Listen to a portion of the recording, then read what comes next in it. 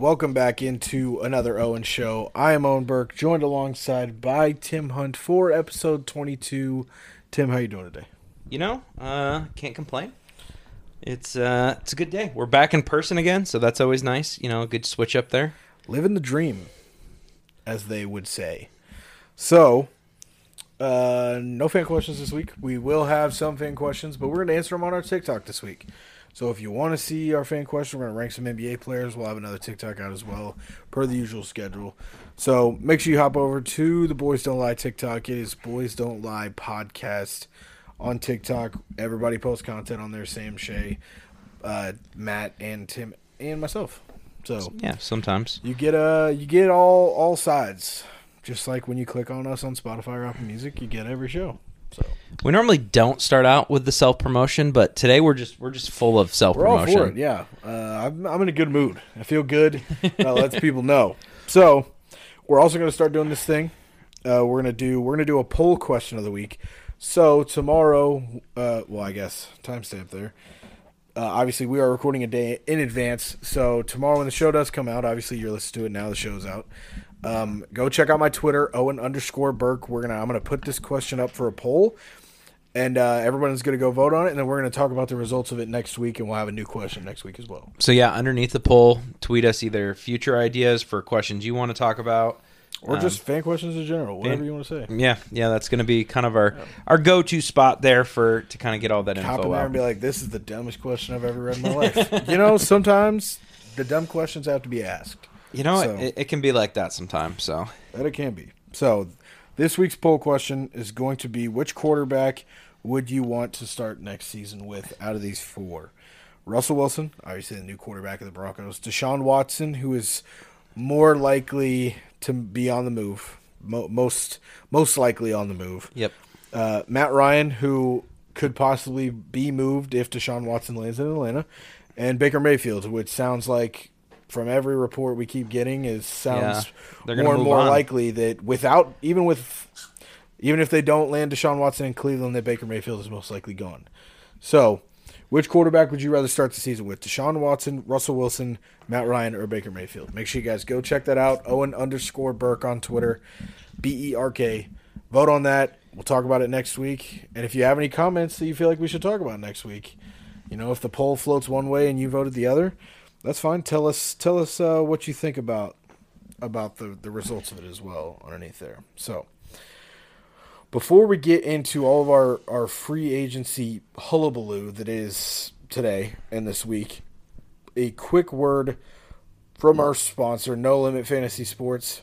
Fantasy sports is a term that refers to a contest of skill in which users compete against each other by creating teams consisting of real players from a professional sport. You can win these contests by choosing the players that you think will perform well in a real-life sports event. These players get rated on their performance in the games that they play for their club. A point system based on the individual's actions of the players is used to decide the score of the individual player on the No Limit Fantasy Sports platform. These points are called fantasy points, and the more points your player has, the better, because if your team has the most points at the end of the contest, you will win. Sign up today at nolimitfantasy.com. So they do daily fantasy stuff. So if you're like me and Tim and you just eat, sleep, and breathe football or basketball, and I don't even want to wait till the end of the week to see who wins the matchup. I just want to do it Sunday. I want to do a separate game on Thursday and a separate game on Monday. They got it. They got all the same game stuff out there over at No Limit Fantasy Sports. So make sure you guys go check that out. So, how do you want to attack free agency here? I guess this is the question we should have addressed beforehand. We're going to go I sent a link in there. We're going to go by money, but we're going to start out with the QB talk first. Okay. So I definitely jumped right over the top of that. Yeah. If reading a script is some part of being a podcaster, sometimes it's not, but we will be following. It is, but just because it is doesn't mean I'm good at it. So we're gonna start out with kind of the QBs, get them out of the way first, and we'll transition into more of the free agent talk. First QB I want to talk about today was Deshaun Watson. It's getting narrower, the teams that he said he's interested in and the teams that are interested in. So, and I would say this is probably as warm as it's going to get. Where do you think he ultimately ends up?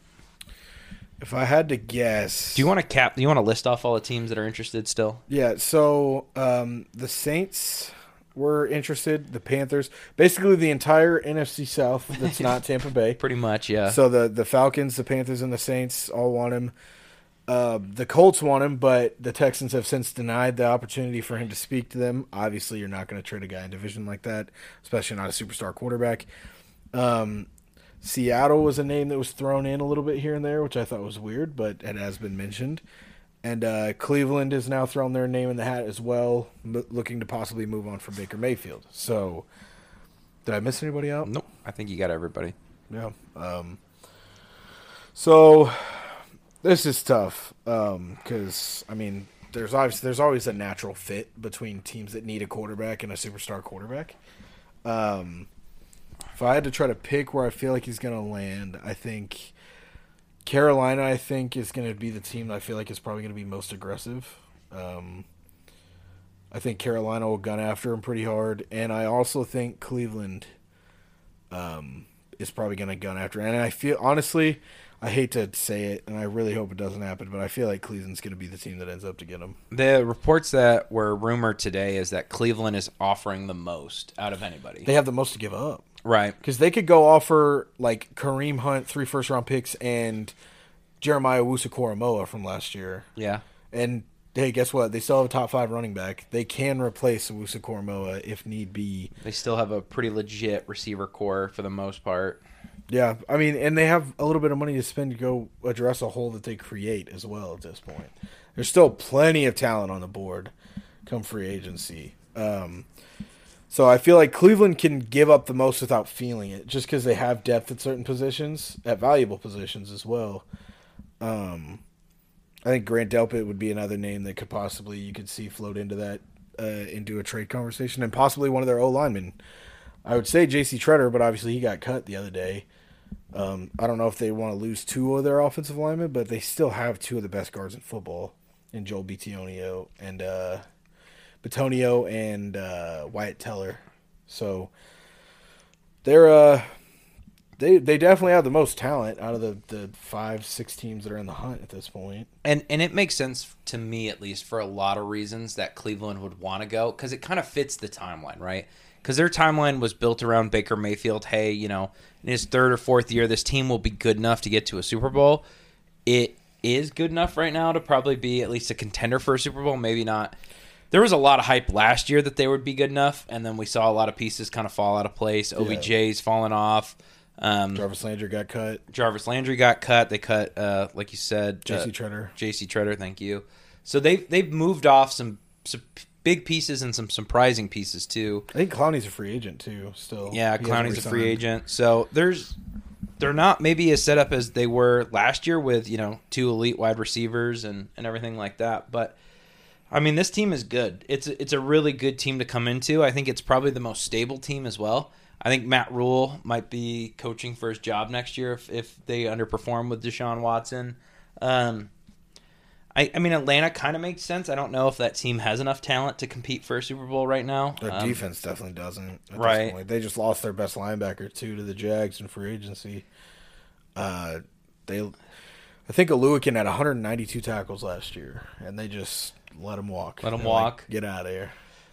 So, yeah, I mean, to me, Cleveland makes a ton of sense. I have no idea how the Saints would make that cap number work at all. I remember seeing that headline, and I thought the same thing, and Ian Rappaport immediately or Shefty immediately quote retweeted and was like, yes, they can fit Deshaun Watson underneath the cap. And I'm like, how? How is this possible? I don't understand. Whoever is their cap genius, I can't remember that guy's name, that guy deserves a raise. Like, he needs to be making at least $1 million a year because they somehow can flex money all the time.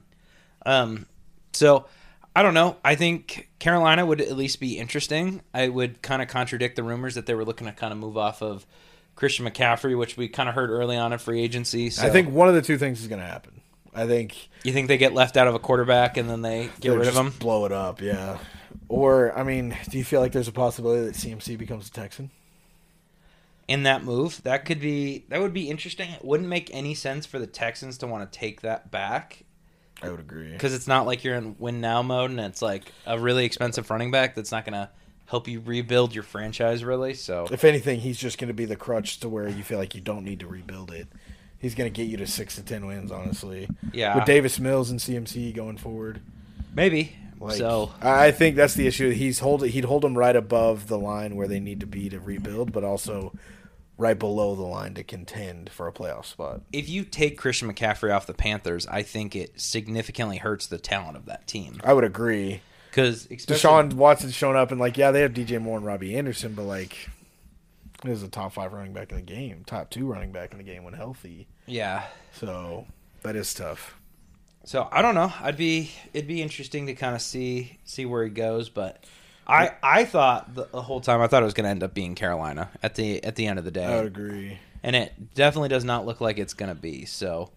I do find it hilarious that people really thought the Colts ever had a shot at all. There's no way you trade them within division. It's not. It would literally. There's never a situation ever where a quarterback of that caliber would be moved in the division.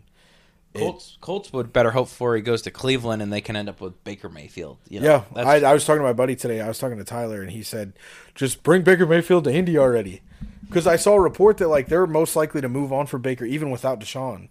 That they may just draft a QB or reset at the quarterback position and get somebody else. Which is crazy. Or they go get Jimmy G and move Baker to Indy. I'm not a Baker Mayfield guy, but I'm also not the kind of guy that's really excited about a team that has no plans going into next season. Yeah, we'll kind of transition this into the next one, just talking about Baker and the Browns.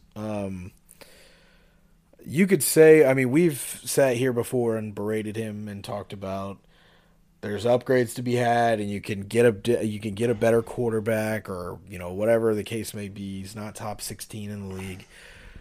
The Browns today are not who they are and where they are without Baker Mayfield. I think what is so sickening to me, and it's really easy for me too, because being a Ravens fan and being able to sit there and watch that franchise, and I've been extremely close to the Browns, though. It's just like you've been extremely close to the Jets and their miserable fan base. Right.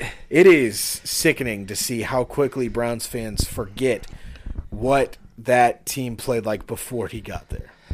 Yeah, you were in a pit, a 20-year bottomless pit of despair before that quarterback ended up in Cleveland. Do you think it's the fans, though? I really don't think. I think it's more of Cleveland media has turned on him. Everybody, the front office, the fan base, and the media. I don't know. The media spurs it all, and I think the front office has never been a huge fan, just because we all saw what Baker Mayfield was at OU. We all remember the sideline stuff at KU and that away game.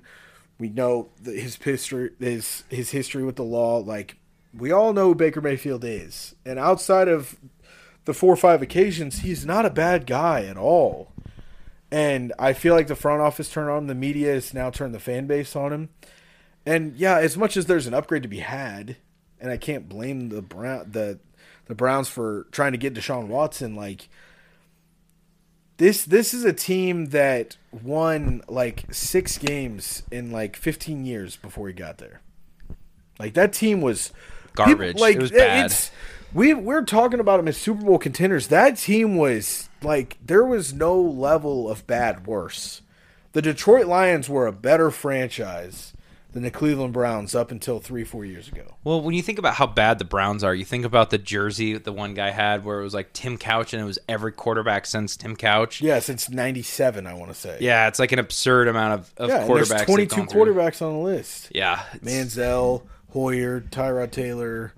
Brock Osweiler, yeah, I can't RG3. sit here. I cannot sit here and name all 22 for you. I can't, but it's a lot. I don't know. I think the fans still have Baker Mayfield's back. That tweet he put out yesterday of his message got 90,000 likes. So, I wonder what the comments were like on that. I'd be curious. I feel like it was a smart decision by him to do that, anyways, to kind of send that goodbye. But that was still a pretty big reaction from the fans. I feel like a couple of things. This is interesting from a team building standpoint because he is okay, right? And we've seen okay quarterbacks like Jared Goff. That's who feels like a really good comp to me is Jared Goff to Baker Mayfield. And I think Cleveland's coming to the realization that Baker Mayfield is Jared Goff, just before they gave him the big contract, 3 years before the Rams decided, hey, we're going to move off of Jared Goff. Cleveland is now going, okay, we don't want to end up in that situation where we have a really good team and a really mediocre quarterback, and we have to make a big upgrade. So that's why, to me, it feels like going for a Deshaun Watson, feels like the aggressive play to put their team in a win now. And especially with their division around them, too. It's like the AFC North, man. I mean, who knows what the Steelers are doing, but yeah, we'll talk about them. But the Bengals, they had a really good season this year. The Ravens are going to be better next year. They have to be. There's no way they have that many injuries again. That would be crazy. So, and it has happened before, but not in back-to-back years. Yeah. So we've been injury riddled like that one time before, and the crazy thing is I feel like Baltimore's more injury riddled now than the year I'm thinking of, and they landed at pick 4 and got Ronnie Stanley that year. But they're at pick 14 this year. So I think it's interesting that they're making this decision now before they hit kind of their ceiling. It feels like. Yeah. But I do stand corrected. You're right. I went and looked underneath Baker Mayfield's tweet, and it is nothing but love for Browns fans. Yeah. So there's all Browns fans that are like, this is why I hate this team. I can't fucking stand this organization. There's somebody. This is my favorite picture that's underneath it, and it's somebody photoshopped. And it looks like the Cleveland Browns are texting Baker Mayfield back, and it's 2 text messages. It says, "Not reading all that. Still trading you for Deshaun." It's like, oh, heartbreaking, but true. Yeah. But true. So I don't know. I feel like you are right. Like Baker Mayfield does deserve some credit from taking a team that was in a bottomless pit, and then bottomless pit. It's like I want to sit here and try to label what they were before he got there, and there's literally no words that are horrible enough to describe what that fan base went through for the 20 years before he got there. Last time they made the playoffs, you know who their head coach was? Bill Belichick. Bill Belichick. That's what I thought. I was like, I feel like, sorry, since the last time before like this modern era of the Browns, the last time they won a playoff game, Bill Belichick was their head coach, and that was 97. It was the year before. It was 2 years before they became the Baltimore Ravens. So that would have been 94. 94. Yep. Yeah, so 94 they won, and then the next year they announced that they were moving the team to Baltimore. Yeah, they were like 8-0 to start the year, and Art Modell was like, "By the way, we're moving the team." Yeah. And then they finished the year like 9-7, something lost like that. a playoff game, moved to Baltimore, and then 1996 Baltimore drafted. They had 2 first-round picks. Jonathan Ogden and Ray Lewis, 2 Hall of Famers. So it's weird how that all happened. But yeah, it's been Cleveland's had a rough go, and Baker Mayfield's done a lot to turn it around. But I don't know. I think it's good of Cleveland to be able to recognize this. I mean, again, I wouldn't just move off of him. What are they going to get for him? I agree, but it's the same at the time. Like this feels like a spot where a change of scenery is needed. It felt Absolutely, yeah. It felt like if the Eagles didn't get Jalen Hurts, it felt like Carson Wentz needed to be moved. They had to kind of move off of him at a certain point. And I feel like the Browns are at this point, especially now after what we've seen this last week.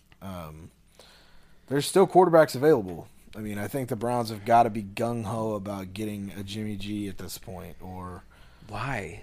I mean, to me, at least, Baker Mayfield to Jimmy G is a small gain, if any, at all. If it's a gain, the floor is higher, but the ceiling is lower. Yes, yeah. It would be a better guarantee for this next season. I would say gun after Deshaun Watson if you want to move Baker Mayfield. What does Baker Mayfield get? If Carson Wentz got 2 third-rounders, or basically, right, or 2 second-rounders. Yeah.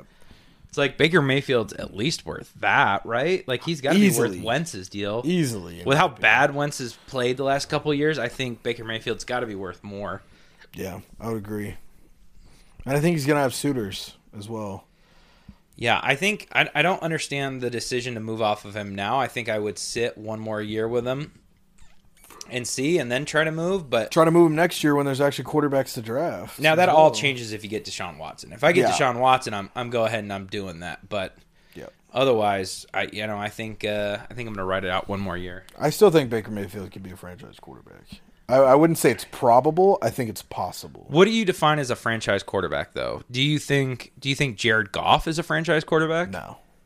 You don't think Jared Goff is a franchise quarterback? I think Matt Ryan's a franchise quarterback.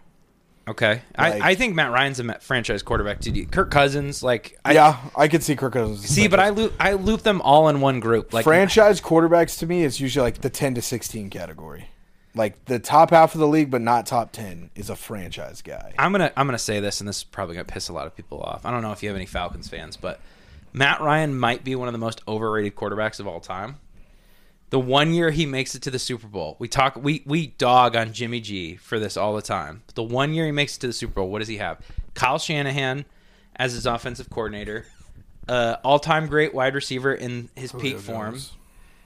He has a top 5 defense. I'm guessing Atlanta was that year. I mean, top 10, it was a really, really good overperformed, defense. And you could tell because they were never ever able to replicate what they did that year afterwards. Yeah, it was a fluke year for that defense. So he had to have all of these things, and that Devontae Freeman was, I don't know, probably a still solid top 15, top 10, maybe running back in the league at the time, somewhere in there. Yeah. And that's what it took for him to get to the Super Bowl. And it's like, we dog on Jimmy G, right? Like we say it all the time. Oh, you got to have an all-time pass rusher, a stud here, a stud there, and this is your condition to get to the Super Bowl. It's like Matt Ryan has had the same thing. Like, the one time he's had any playoff success, that's exactly what he had. Kyle Shanahan is linked to both of those guys and their success. Yeah, I mean, he had Kyle Shanahan, and plus he had Dan Quinn, who's obviously a really good defensive guy, as he's shown this couple years with the Cowboys. So, I don't know. I think, kind of get off topic, but I think all of those guys are kind of in that same category of... Yeah. All right, moving on. Mitch Trubisky to the Steelers. What are your thoughts on this? I think I have some interesting thoughts on it. I absolutely love it. You love it? As a Ravens fan, I couldn't be happier. And I'll tell you this, it really has. It does not have as much to do with Mitch Trubisky, and I don't think he can succeed. That team is going to be halfway decent because as good as Big Ben was at one point, they were 11-0 to start the year last year. Yeah. He was not good. So Mr. Trubisky does not have to be a top 10 world-breaking quarterback. What this means is that they're not in the hunt for Deshaun Watson anymore. That is why I'm fucking ecstatic. They did not start off last year 11-0. It was the year before. That was 2 years ago. Still, Big Ben sucked then too. True. He wasn't great. I wouldn't say he sucked. He definitely was not good. So it more than likely means that they're out of the Deshaun Watson sweepstakes, which I'm ecstatic about, not having to play Deshaun Watson twice a year. But also Mitch Trubisky doesn't have a ton of upside. I'm more worried about Jimmy G, about Baker Mayfield, about Carson Wentz, about Matt Ryan, Kirk Cousins, Jared Goff than I am about Mitch Trubisky. So it's not a terrible signing. It wasn't huge. I do find it hilarious that Tyrod Taylor got more money to be the backup in New York than Mitch Trubisky got to be the starter in Pittsburgh. But I'm a little bit more afraid of Tyrod Taylor than I am of Mitch Trubisky in the long run as well. So, how do you feel about it? I will say this, and you kind of stole my thunder here a little bit, just a tad bit, of kind of what I was going to say, and that's okay. But it's a good point, right? He has to be better. Like, I would say I'm pretty confident in the fact that he is better right now than Ben Roethlisberger is, right? Yeah, I would agree with that. Yeah. So they went 9-7 last year. They were a good team, right? Like borderline playoff team. Yep. Mitchell Trubisky is going to be better than Ben Roethlisberger, so therefore your team gets better, right? Like, should be. I mean, they're probably going to lose Juju. You know, they might lose a couple of pieces, but not any keystone guys. They still have Deontay Johnson and Chase Claypool under contract. Right. You just drafted Najee Harris. If you're Mitch Trubisky, you're hoping to God that they invest in the offensive line this year. They just signed Myles Jack as of today to man the middle of their defense. So now you have Myles Jack and Mick Fitzpatrick and Cam Hayward on the same side. That's fucking terrifying. Right. Like, the defense is going to be there. The weapons are there. They are an offensive line away from, like I said, where he doesn't even have to be a top 16 guy. He could be 17, 18 just because everybody's better in front of him, and he can have a better record than the 4 guys ahead of him. And they're paying him so little at $7 million. It's a low risk, high reward deal. Yeah, so at $7.1 million, and he got more money than Tyrod Taylor, to be clear. Did he? Okay. Yes, he did. I thought Tyrod got more. Tyrod got $5.5 million a year. He got a 2-year, $11 million contract. So if you think about that. Whose contract was it I saw that was super high? I thought it was Tyrod's. I could be wrong, but continue. No, I'm looking at all 4. There's been 4 quarterbacks signed so far, and Mitch Trubisky's is the biggest deal. Teddy Bridgewater got $6.5 million. Tyrod got 11. Mitch got 14.2 million. Varying lengths there. Who's the 4th? Kyle Allen signed in Houston for $2.5 million. That's a nice deal. That's not a bad backup quarterback. Not at all. But the point being here is Mitchell Trubisky is going to get better. He's going to be better than Big Ben, I should say. They're paying him so little at $7 million. I mean, compared to, it's not, if they gave him $15 million a year, we're having a completely different conversation. Yeah.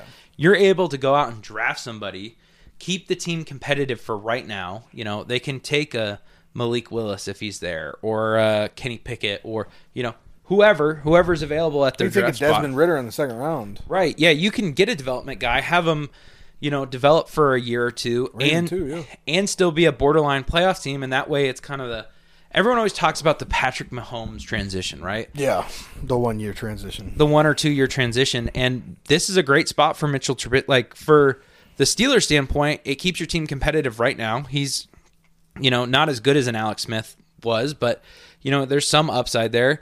And for them, what's the worst case scenario? So they go out and draft a guy. Mitch Trubisky balls out. So his trade value goes up, and then they can trade him to a team who's looking for the same thing that the Niners are doing with Jimmy G right now. Exactly. Or, worst case scenario, he stinks, but he's about as good as Big Ben. You're still a borderline playoff team. You kept competitive for a year, and you move on to your rookie next year. So and they still have options. I don't like Mason Rudolph that much, but like Dwayne Haskins was the 15th pick in the draft for a reason. I think that's over. I think it's long gone. Yeah, I mean, if Pittsburgh can't fix his off the field stuff, then nobody can. There's 3 teams in the league I trust to fix off the field issues, and it's in this order: is New England, Baltimore, Pittsburgh. Yep, I think that's true. I would put Las Vegas up there too. Yeah, no comment. So the only thing is, and I mean, Tomlin's a good enough coach. We all know he's going to scheme around it. Trubisky's deep ball is by far and away the weakest part of his game. So, I mean, if they just have to scheme and get creative, throw the ball underneath. But Pat Freiermuth, Deontay Jones, they could take a receiver late in this draft too. Or they can address that in the first round, go QB in the second. Yeah. They really need to address the offensive line first, in my opinion. But they could take a receiver in the third. And, again, they're not asking for the guy to come in and be a 1. We're asking for to be our third guy behind Claypool and Johnson. And Deontay Johnson was an animal last year. I mean, everything. I mean, this is. I like this move. Like, we talk about this all the time. Of like, you know, what do you want to do if you're getting a bridge quarterback? This is it. Sign him for dirt cheap. Only have him for a couple of years. Yep. It's a low risk, high reward situation for the Steelers, and I genuinely I love this move. I think it makes almost too much sense. Yeah. Were there better quarterbacks available? Yes, but not for the price tag that they paid for Trubisky, I think. Is there better quarterbacks available in free agent? Not free agency. I'm talking about trades, which obviously you have to give up more at that point, right? To go get a Jimmy G or a right. But is Jimmy G? How much better is Jimmy G to Mitchell Trubisky? I really don't think it's a huge gap. They both have the same weaknesses. They play well enough to get you a win here and there, but the deep ball is lacking for both of them. Let me ask you this question: with Mitchell Trubisky, you would say they're close to a playoff team. Yeah, probably. With Jimmy G, are they a Super Bowl contender all of a sudden? I want to say no, but the guy's been on the edge twice. He's been to one and been in the NFC title game the second time. But I don't think Kyle so. Shanahan's not in Pittsburgh. So that's the biggest question about him leaving is can he sustain his success when he's not next to Kyle Shanahan? It'll be interesting. I like the move. Here's an offbeat side note. I am terrified to play against a Miles Jack, Minka Fitzpatrick, Cam Hayward defense that's going to be led by Brian Flores. That's going to suck. Yeah, that was another, that defense horrible. Is going to be scary. I hate that. I'm really waiting for somebody to sign while we're recording. Oh, just kidding. As I said that a minute ago, source, this is from Ian Rappaport. The Dolphins are expected to sign former 49ers running back Raheem Mostert. Oh, that's not that exciting.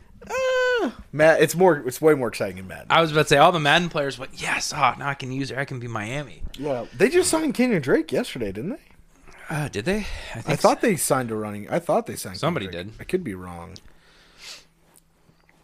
But We'll just jump into free agency then. You want to jump into free agency? Yeah, we can do it. Do you want to read another ad or? We got one more. I'll save it before we do basketball. Oh, okay. We'll do it then. Never mind. Let's talk about some free agent signings. We're gonna go highest dollar amount to lowest dollar amount. I know that's weird, but we're gonna do it. Total contract here. Let's start out with someone who signed today. Von Miller signed a 6-year deal for $120 million in Buffalo. Such a good contract 3 years ago. Right. As a 29-year-old, you're like, well, it's pretty fucking solid in the middle of his prime. Yeah. Now, Von Miller's still solid. Don't get me wrong. But 6 years. He's going to be 33 Yeah. when he starts next season. That's old. This deal is going to run till he's 37, 38 years old. Yeah. That's insanity. Ooh, it's a big dollar amount. I mean, they only guaranteed $45 million. So they have to put ancillary pieces around him at this point because pass rushers are only as good as the support they have, and that was the number one defense as far as yardage was concerned last year. But pass rushers can be singled out easily unless you're Bill Belichick. So the thing that I don't understand about this move is I didn't look at Buffalo and said, yeah, you're one pass rusher away. Like, that's going to be the difference maker. It definitely helps a lot. It never hurts to add more pass rush, but to add a guy that's 33 and pay him this much money, I love the ad, just not the price tag. The price tag and what they gave, yeah, exactly. Like, this was, and the length of it. It's not even, if you wanted to pay him $20 million for 2 years, I wouldn't have a problem with that. Yeah, if this was so what was it, 6 years, $120 million? Yeah, if this was a 3-year, $60 million deal, I'd be like, what a fucking ad. I mean, with the $45 million, that's all that's guaranteed. Is it probably gives them a very early out on this too? They're probably gonna, because I think they're dumping like $34 million of the signing bonus today as he signs. Yeah, so direct deposits hitting. They're probably gonna have an out within 3 years. It'll probably be either cuttable or movable or.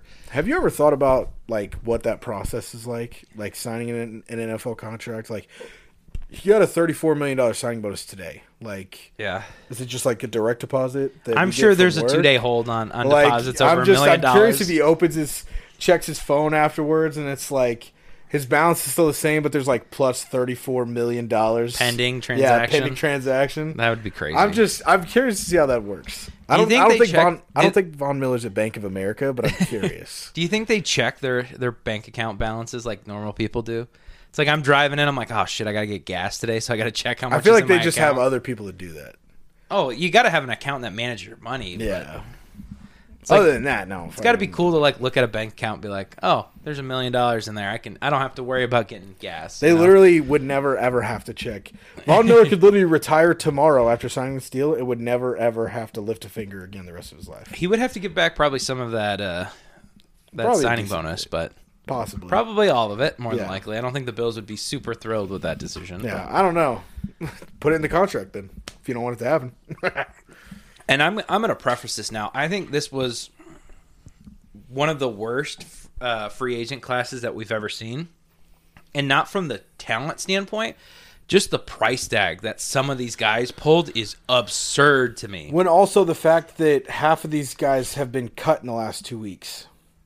Like, J.C. Tretter was cut. Julio Jones was cut. Like, I don't think any of the guys that have been cut have been signed right away. But this class has only got deeper and deeper because these teams are playing like it's Madden. Like, well, we really don't want to pay this guy. Well, no one wants to trade for him. Well, I guess I'll just cut an 85 overall. Yeah. That's like, I get you don't want to pay the guy, but shit. Like, I think the way you said that was a little weird. You get what I'm saying. I know what you mean. I don't know if the people at home get what I'm saying. But yeah, it's interesting, some of the moves that have been made for sure. It all depends on your level of interest in the cap and everything like that. Yeah. Next contract we're going to talk about, one that I don't love, but I like a little bit. J.C. Jackson, at 26-year-old, he got 5 years, $82.5 million, so that's a 16.5 average over those years. I like this and I don't like this because it puts J.C. Jackson in a very high cornerback status. And he's a really good corner. He's an elite corner for sure. I just don't know if he's this good, if that makes any sense. Elite guys don't get interceptions. You want to know why? Because the ball doesn't get thrown at him. Yeah, that's true. And he's one of those guys that, he had a lot of plays this season where it was like... What was his nickname this year? What was his nickname this year? I don't know. Mr. INT. Mr. INT. He's second in the league in interceptions behind Trevon Diggs. Yeah, and which is it's a scary stat to say. It's like it's not a good thing, at the end of the day if you're getting thrown at that most. And I'm sure PFP loves him. And I always worry if I'm an NFL team of signing somebody out of New England's defensive system. That's always something to be wary of. That's true. Because if Bill Belichick doesn't Patriots have the money to go sign him if they want. It would be tight, but they could sign him. Why doesn't Bill Belichick want to sign him? That's true. Now, not always is that the case. Chandler Jones came out of New England. That's true. He's an animal. We traded him because of off-field issues, not because of on-field performance. But who else? Jamie Collins has failed 3 separate times. Trey Flowers. Trey Flowers is another big one. He's still getting $16 million a year in Detroit. Kyle Van Noy. Kyle Van Noy. Yeah, he got cut from Miami, re-signed in New England. Did McCourty twins ever leave? Jason McCourty was not originally a Patriot. Devin McCourty has played all of his Pro Bowl seasons in New England. Okay. Well, they still have Jonathan Jones on the roster, who's gonna become a top 10 corner in the game. Probably now. The absence of, he's always been extremely good. So. Yeah, I think Bill Belichick maybe didn't want to pay the money for J.C. Jackson. No, don't get me wrong. J.C. Jackson is a number 1 elite corner. So 100%. From the Chargers standpoint, if you're trying to go all in and make this team better now, this is a great move. This is a good. Honestly, the Chargers are one of the biggest winners when it comes to free agency so far, and trades. Obviously, adding Khalil Mack. And they did a lot of things that I really like. They tried to. Justin Herbert's on a cheap contract, so they're trying to put as good of a team around Justin Herbert as possible right now, and that's what they've done. How long is J.C. Jackson's contract? 5 years, I think. Let me look. So he'll play 1 year on Justin Herbert's extension before he has to then re-sign as well? Yeah. They're not front-loading a lot of guys that are going to be there when Herbert re-signs. That's the big thing, too. Yeah, and it gives you flexibility at that point. And a cornerback, what's J.C. Jackson's value at 31? Stephon Gilmore's 32, and his value's insanely low. So it's smart. They're getting out of contracts at a smart time, I would say. Yeah, I would agree. I like the ad though. Like I said, they've had a very, very good free agency window. Very, very good free agency window so far. Yeah, so. I've been impressed with a lot of moves that they've made here. Now let's talk about, I think, in my opinion, the worst signing in free agency. I know exactly what you're going to say. Christian Kirk to the Jacksonville Jaguars for 4 years and $72 million. That's actually not what I thought you were going to say. I thought you were trolling me with Marcus Williams. But No, I do 100% agree with you. This is by far and away the worst signing that they've had, that anybody's had this year. To make, what did you say this made Christian Kirk earlier? You said it makes him a top 3 wide receiver? Well, yeah, that was before Julio Jones got cut. So now, and again, I'm sure Davante Adams would jump him playing on the tag, but he has stated that he's not going to play on the tag, so I'm not going to count that. That means as of right now, he is the second highest paid receiver in the NFL. And even if Davante hops him, he's third. Which is, it's crazy. $21 million a year. He gets paid more than Tyreek Hill. He gets paid more than Stephon Diggs. He gets paid more than Davante Adams. He gets paid more than Keenan Allen. Paid more than Amari Cooper. All these guys. DeAndre Hopkins is the only receiver in the NFL right now. His former teammate is the only NFL player right now at the wide receiver position that gets paid more money than he does. Which is just, it's absolutely crazy. Yeah. I just am blown away by this. For barely a top 30 guy, if that, in the league at his position. Yeah. It makes little to no sense. Nope. And the Jaguars have a really expensive, because they gave Marvin Jones a pretty big contract last year. Now, don't get me wrong. Christian Kirk is good. I like Christian Kirk. I think he has a possibility to be a 1. There is not an Ice Cube's chance in hell that he is ever going to be worth the second best receiver in the league. What do you think he is right now? Do you think he's a 2 or a 3? I think he's a 2 right now. I think he's a really middle of the road 2. I think he could be now, like next to a dominant one, next to a DeAndre Hopkins, Devontae Adams. I think he's one of the better twos you can get. To be 100% honest with you, he's one of the better twos that's not a one. Like technically, Chris Godwin's a two, but he's not. He's a one. He's a one on another team. I mean, but the best twos are really good low end ones. You know. Yeah. So Chris Godwin is probably a middle of the road one. And so he's a great two. He's the highest end of the twos. CeeDee Lamb last year was a high end two. I think CeeDee Lamb. I really don't want to put CeeDee Lamb in this conversation, but CeeDee Lamb is another example of he's a one. He's a one for sure, but at two, he's one of the best two wide receivers that is out there. So I agree with you. Yeah, there's a different tier to that. Whereas I felt like Christian Kirk was a middle of the road. I mean, especially with DeAndre Hopkins, who was hurt a lot last year. I think the plus side is there, but like I said, never is he going to hit the upside of second best or third or top 10 even. Never do I think Christian Kirk in this contract is going to be a top 10 receiver in the game, and they're paying him like he's the second best. Yeah. So, absolutely insanity. I like the problem is I really do like the aggressiveness of this move. And I like the guys that like I said, I like Christian Kirk in Jacksonville. But it's like you said, some of these price tags are horrible. Yeah, this is definitely the worst one. If this, I just don't see. At least with the J.C. Jackson one, it's like if the Chargers go out and let's say they make it to the AFC Championship, you go, well, that move was well worth it. Mm-hmm. You know, even though maybe they're paying him a little bit too much at the end of it, or whatever. It's the same thing with Von Miller in the Rams last year. You're like, well, I mean, you lost the second and a third, but you got a ring. So who cares? Who cares, right? With this, I don't see a scenario where it's like, oh yeah, that was totally worth it. Thank God we got Christian Kirk. Yeah, you're like, I don't see Christian Kirk putting him to the point where they're going to be a playoff team. When DJ Chark was an availability to bring back, who went and signed like a 1 year, I don't even know how much in Detroit. Right. So is Christian Kirk that much better than DJ Chark? No, I don't think so. I don't think so either. That's the problem. I'm going to call this another surprising one. Randy Gregory, thank you, sorry about that, signed a 5-year, $70 million contract. Kind of flipped the script on Dallas there. Some people were really upset about that. I kind of thought it was funny, but... Well, it's funny to us because we're not Cowboys fans. Yeah, it's true. Ugh, thank God I'm not a Cowboys fan. That would suck. That would suck. Talk about being in purgatory. I know. And imagine having two friends who constantly talk about how much the Cowboys suck on a podcast all the time. That's got to be a brutal life to live. I'll tell you what. Jeez, that couldn't be me. Another weird deal to me. Like, Randy Gregory was pretty good last year, I would say. He was solid. He was solid. Very solid. But I don't know if I want to give a 30-year-old edge rusher 5 years and $70 million. I just don't know if I'm there. I don't know if I want to give a guy that is a secondary edge rusher $70 million. Randy Gregory looks really good next to a Von Miller or a DeMarcus Lawrence or a Micah Parsons or a Sedarius. Like a top pass rushing option always needs his counterparts. He is a counterpart in my opinion. Like, he's not Myles Garrett. He is Jadeveon Clowney. You know what I'm saying? There's a very, as good as Jadeveon Clowney is, there's a gap there, you know? And Randy Gregory, to me, falls on the second half of that gap. And giving that guy $70 million is extremely confusing to me. But they do have Bradley Chubb. Hopefully Bradley Chubb can finally stay healthy.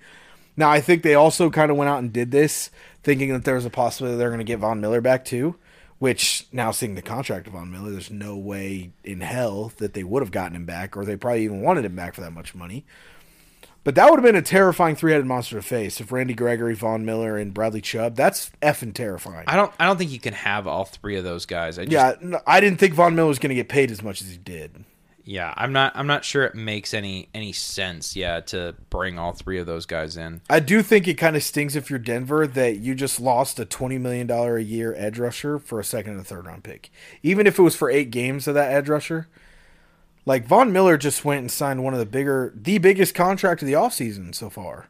Even when you take in guys that re-signed, no one signed for as much money as Von Miller did so far. I think that could change. I think there's one guy that has a chance to make more money than Von Miller right now, as far as free agents go. Who do you think it is? Teron Armstead. Oh, maybe. Free agent left tackle, man. Superstar left tackles are hard to come by, and we saw Trent Williams get paid. I would not be surprised. I would be surprised now because I feel like that deal would have happened already if it was going to be that large. Yeah, that's fair. But who knows? I mean, he'll sign tomorrow at 12:30 after the show's out. Right, and then everyone will be like, yeah, these idiots. And he's going to sign for $60 million. He's going to sign for half as much or something. Exactly, yeah. Knowing our luck. 100%. Again, another move that kind of confuses me. I get why Denver's going out and spending money because I would be doing that too, right? Like if I had just traded for Russell Wilson and, I'm kind of in a win now mode for sure. I don't get this move. I really don't. Do you have any strong opinions about paying a 30-year-old edge rusher? The age at all doesn't like the age. It's like I said, it's the money and where he ranks on the pass rush list. Because if Bradley Chubb goes down, he is not worth a dime of that contract because he's not a one edge rusher in my opinion. When you have other pieces or you play in New England, this guy's an animal. He's a stud. But as the one option, he is not going to perform anywhere close to that $7 million. That's the downside.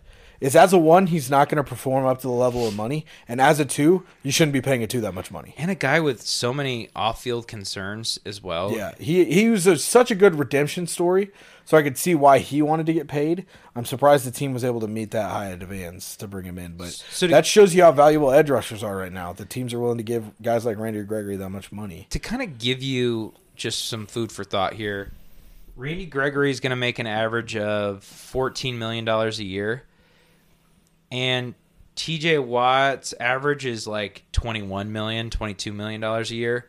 For $7 million more a year, you get the absolute best edge rusher in the league, and he's younger. Like, yeah. I just, the value to me just doesn't make a lot of sense. I get why he probably demanded this kind of market, with edge rushers and everything, but yeah, I don't think the value's here. Let's jump into another one. This is another. I kind of like this deal, actually. I think it's a sleeper one. Marcus Williams to Baltimore, 5 years, $70 million. So excited. I think Baltimore has had a sleeper. I think it's going kind of under the radar with some of the guys that they've signed. I think this is the best free agency anybody's had so far. I think Baltimore has had it. I think they've had a good one. I don't know if it's the best yet. I want to see it finish out before I declare. Agreed. We're talking about 3 days into it now. Well, actually, officially, the league only opened today. Today, yeah. So, but the tampering period opened on Monday, so you can agree. So we've seen 3 days of action in the free agent market. I think Baltimore's been the winners through. Again, it's very, very early on, but through 3 days, I think this is the team that's won it, and we'll talk about 2 more of their deals and why. Marcus Williams is a big playmaker, and we've talked about age with the last 2 guys, with the 2 defensive players that we talked about so far. Marcus Williams is 25 years old. His contract ends when he is 30 years old in Baltimore, maybe 31 if the dates line up weird enough. Mm-hmm. He is the highest rated safety on Pro Football Focus since 2019. I think he's the only one above a 90 grade as well. I like Marcus Williams a lot because I think he plays a lot like a Baltimore safety that I used to know and love way back in the day. He covers the field extremely well, side to sideline guy. He's great coverage instincts, and he doesn't hit necessarily hard, I would say, but throws his body at somebody like he is Ed Reed. Mm-hmm. He doesn't have near as much of the pop that Ed Reed did, but you go watch his highlights, you're going to see like 3 big hits in the first 5 plays. I guarantee it. So I like the deal a lot. I don't think they paid him too much money. I think Tyrann Mathieu may have been a better ad now, and I think makes a lot bigger plays, but this is a guy that's 5 years from now, I'm going to be like, God, that's such a good deal. Like, I think 3 years from now, when the money's increased steadily year in, year out again, and Marcus Williams is probably a top 5 free safety in the game, this deal and how much money they're giving him is going to be just probably one of the biggest bank robberies you've ever seen in your life. Yeah. Am I being biased? I mean, we'll see. I really like the signing. I mean, especially at $14 million. Now, people really don't like giving safeties money. I think safeties have bigger value than people want to give them credit for. I'd rather have an elite safety than an elite middle linebacker right now. Unless we're talking about like some genetic freak middle linebacker that moves like a Fred Warner. Yeah. Schematic, like body type wise, obviously schematically it'd be weird because he's played middle linebacker his whole career. But you could put Fred Warner at safety tomorrow, and physically he'd hold up just fine. Yeah. Because he's a freak of nature. So I would agree with you on the terms that we're not talking about freaks of nature. And I mean, yeah, like I mean, there's caveats to this, right? Like I'd take Micah Parsons over a lot of great safeties right now. Yeah, but it depends on what their skill set is, Mm-hmm. I think, it goes either corner, edge rusher, 1 or 2. 100%. And then everything else on the defense is kind of 3. But, yeah, I think I like this deal. I think down the road it's going to prove to be a pretty cheap deal for, a free safety, I think, especially if he continues and rises. Plays the level that he does. And I'm curious to see what he looks like in that Baltimore defense because they do scheme people pretty well. So, and I'm also excited to see what the defense looks like this year, the first year without Wink Martindale with, what is it? I want to say it's Mike McDaniel, but I know that that's the Dolphins head coach. Yeah, that's not it. That's definitely not it. But it's something. It's something with 2 M's, I feel like. But that's a topic for another day. But yeah, I think it's a smart move. And again, I like the fact that they're spending money while they have a quarterback that's on. It's Don Martindale. Thank you. That was last year's. We hired a new guy this year. Mike McDonald is Mike actually McDonald, not McDaniel. McDonald. Okay. Sorry, boy, two failed attempts there, but yeah, I like the move overall. I think it's smart. When you got a QB on a rookie deal, you got to put the pieces around him, and I feel like that's kind of a steal price too. I would agree, 100%. Another one that, man, this is puzzling, but I like it better than some of the previous ones we talked about. Is this the 5th guy or the 6th guy? I don't know where we are, honestly. We are 1, 2, 3, 4, 5. This is our 6th guy. Okay. We're gonna go for a while. We're fine. We got plenty of time, but we're gonna speed up a little bit here. I mean, some of these guys aren't as exciting to talk about. Chandler Jones signed a 3-year, $52.5 million deal to be a Las Vegas Raider. They've needed pass rush like forever now. Yeah. So I'm glad they're approaching it. I will say I like this deal better than the Von Miller deal. Length.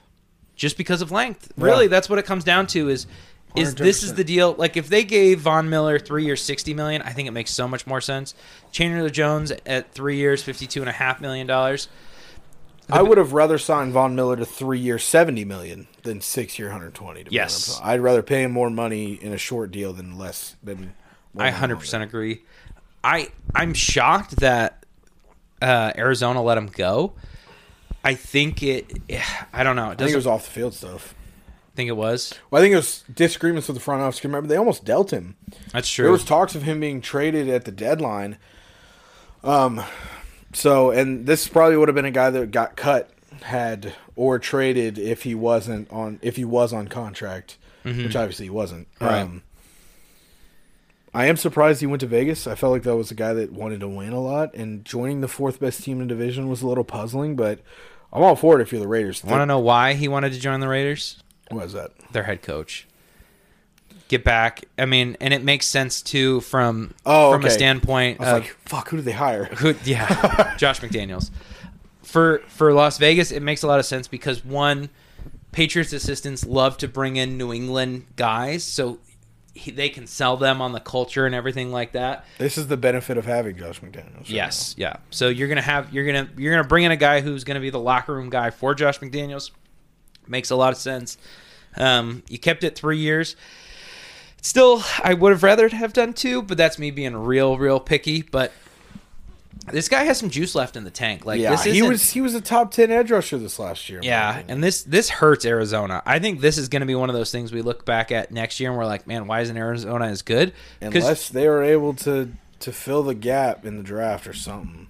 And we've talked about it a couple times here. J.J. Watt is no longer an elite pass rusher, but he's a great number 2. He's a fantastic 2. Yeah, he's everything you could ask out of a 2. Well, now he's going back to the 1 spot, and that pass rush on Arizona is not so scary anymore. Yeah, I am curious. This may be the week after or next week's poll question. What's the best pass rushing duo in the NFL? In the AFC West? You have Joey Bosa and Khalil Mack to play in LA with the Chargers. You have Max Crosby and Chandler Jones, who both just signed money deals. That's true. Then you look at Denver, who has Randy Gregory and Bradley Chubb, still a formidable duo. Yeah. And then Kansas City has Chris Jones and Frank Clark, I guess. Technically. Yeah. Yeah, it's a better question now because at first I was like, yeah, but who else? I totally forgot about Mad Max. Max Crosby is an animal. So that's gonna be scary. Like, as good as the quarterbacks in that division are, they're going to be running for their effing lives, man. That division has just gotten so insanely competitive. I love it. I mean, it was good. It was real, like arguably one of the best divisions. It was definitely top 3 beforehand. And now they might have, with the NFC West getting worse, this might jump. I think they might jump it. I think they almost went to 1 after the Russell Wilson deal, and I feel like the Khalil Mack trade and the signing of Chandler Jones has just added. I can't imagine if Von Miller would have landed back in that division. If Von Miller went back to Denver instead of Randy Gregory, good Lord. That division's scary, man. It is. I feel so bad for Derek Carr because he's got to face all 3 of those duos, and his team does have one, but he's still got to run around against the rest of them. We're gonna do 2 for 1 here because it's both Jacksonville here. Okay. Brandon Shreve, guard, and then I'm never gonna say this guy's name right. Fusay Ukakora. Yeah, this is Foyesade Oluwakin. Yeah, totally what I said. The only reason I know that is because of Madden. Oh, it's because he has 90 speed. I love playing with him. He's an animal. Both 3-year contracts. Sheriff at $49.5 million. Oluwakin. Oluwakin at $45 million over 3 years. Nothing's wrong with either one. I like getting your offensive line better. I like these 2 deals a lot because this is like it may have been a little much money for each guy. Brandon Scherff, first of all, is a Pro Bowl guard. Yes. I don't think you can ever really overpay that. He's probably a top 5 guard. Probably if you narrow it down to left guards, right, he's a left guard. Probably a top 5 left guard, and I'd say a top 10 guard in the league. He's really good. I like him. I like that ad a lot. I like Oluwakin a lot as well. Like I said, he had 192 tackles last year. He's a former 6th-round pick.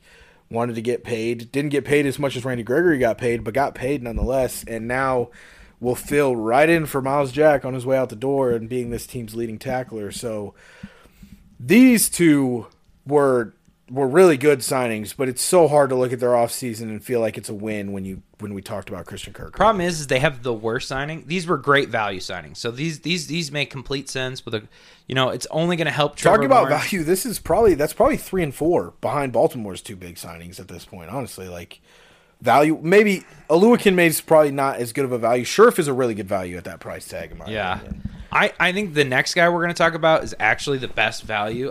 This is probably so far my favorite signing in free agency, and it might be because I'm a closeted fan of this team, but that's okay. I'm trying to think. Who did the Cowboys sign? Who did the Cowboys sign? Okay. Who do you think? Go ahead and say it. Hassan Reddick to the Eagles. Yes, absolutely. Okay, I was like, who's he a closeted fan of? I was like, the Eagles. Yes. This is such a great. This is so exciting. What's the contract? 3 years, $45 million. Not bad at all. So they're giving him $15 million a year, which for this market is absolutely crazy. I mean, Chandler Jones is getting $17.5 million, and Von Miller got 20. And Hassan Reddick arguably had a better season, if not in that same ballpark as those guys last year. The only thing that scares me about Reddick is being able to replicate it for 2, if not all 3 of those years. But other than that, like you said, the talent's there, money lines up, comes in and adds to a great defense that's not great, obviously very solid, that probably had the steal of free agency last year with Darius Slay. Still have Fletcher Cox. You still have Brandon Graham. Derek Barnett, I believe, is still under contract. They have some young linebackers in the core. Like, that defense is solid, honestly. And this is, I wouldn't say this is like a crown jewel, but man, it's about as close you can get to being a crown jewel without being the crown jewel. Yeah, I'm trying to find his stats here. There's another big signing as we talk. Who signed? Ricky Seals-Jones. Oh my gosh. With the Giants. Does he play tight end? Yes. Yeah, okay, that's what I thought. What a world-breaking signing that was. I mean, Hassan Reddick had 15 sacks last year, which is always scary, especially when someone's in a contract year. I hate those numbers. But he had 13 the year before. He feels like a legit edge rusher, and at $15 million, I just love this deal for Philadelphia. I do too. I think it's a good, like I said, There's that one concern. Other than that, there's literally nothing you can pull your finger at this deal at all. Yeah. And with the guys that are signing around him, your finger immediately goes back to your side. You can't even point it at that moment when you're looking at the deals that other guys are getting at this point. So. I agree. We're gonna kind of bounce around. I know we said we were gonna go in order. We're gonna skip some guys that are kind of boring signs. I'm gonna jump to one I know you're gonna be excited about. Zadarius Smith signing a 4-year, only at $8.75 million per year, 4-year, $35 million deal. He's home at $30 million, or at 30 years old. Sorry, I think it could go up to 50. I think he has incentives to make 50, so it'll probably be around $9 to $10 million a year if I had to guess. Mm-hmm. But again, we just talked about Redick being 30 is not that old. It's not yet. And what is it? You said it was a 4-year deal. Hassan Reddick is 27. 27. I know Zadarius is 30 years old. He's going to be, I think he's going to be, sorry, I keep losing him. He's going to be he's going to turn 30 next season. So 34, 35 by the time the contract's over. Yeah, 34 by the time the contract's up, 4 years, $35 million. This is the signing that I'm probably, I want to say I'm most excited about, but I'm probably most excited about the third guy that we haven't talked about yet. We probably won't talk about him, so you probably want to talk about him here. Morgan Moses is the right tackle for the Jets. He played left tackle last year. Mekhi Becton went down. Mm-hmm. He's by Pro Football Focus grade, he's the 4th best run blocking tackle in the league, and has not missed a snap in 3.5 years, 4 years, I want to say now. So coming on to Baltimore's, as a Baltimore Ravens fan, this is my favorite signing. Not overall, obviously. Because Morgan Moses gets to come in now with Ronnie Stanley's uncertainty, who's only played like 4, 5, 6 games at most on his new contract, has been hurt for a year and a half. And the gaping void that the right tackle spot was, thanks to Andre Villanueva being absolutely horrible. Now Moses comes in, the ability to play left or right. They're probably going to address tackle in the first 3 rounds still. Patrick McCarry should play center for them. They just got to figure out who the left guard is, and Baltimore's offensive line is pretty well set at this point. But as far as Zadarius Smith goes, still a very high-level pass rusher, still a Pro Bowler. It'll be tough to see if he makes the Pro Bowl, considering how many good pass rushers are in the AFC now, with Mack, Jones, Bosa, Chris Jones, Darius Leonard, DeForest Buckner. There's a lot of defensive front 7 talent in the AFC. I didn't even talk about the guy in the red sleeves. So my dude, yeah, there's a lot of pass rushing talent, man. But Zadarius Smith is going to be an animal, and I'll tell you what, that you're going to see an immediate jump from Odafe Owe this year as well. He had a great year last year, and the only reason you didn't hear about it is because Micah Parsons came from the same college and played as good as he did in Dallas.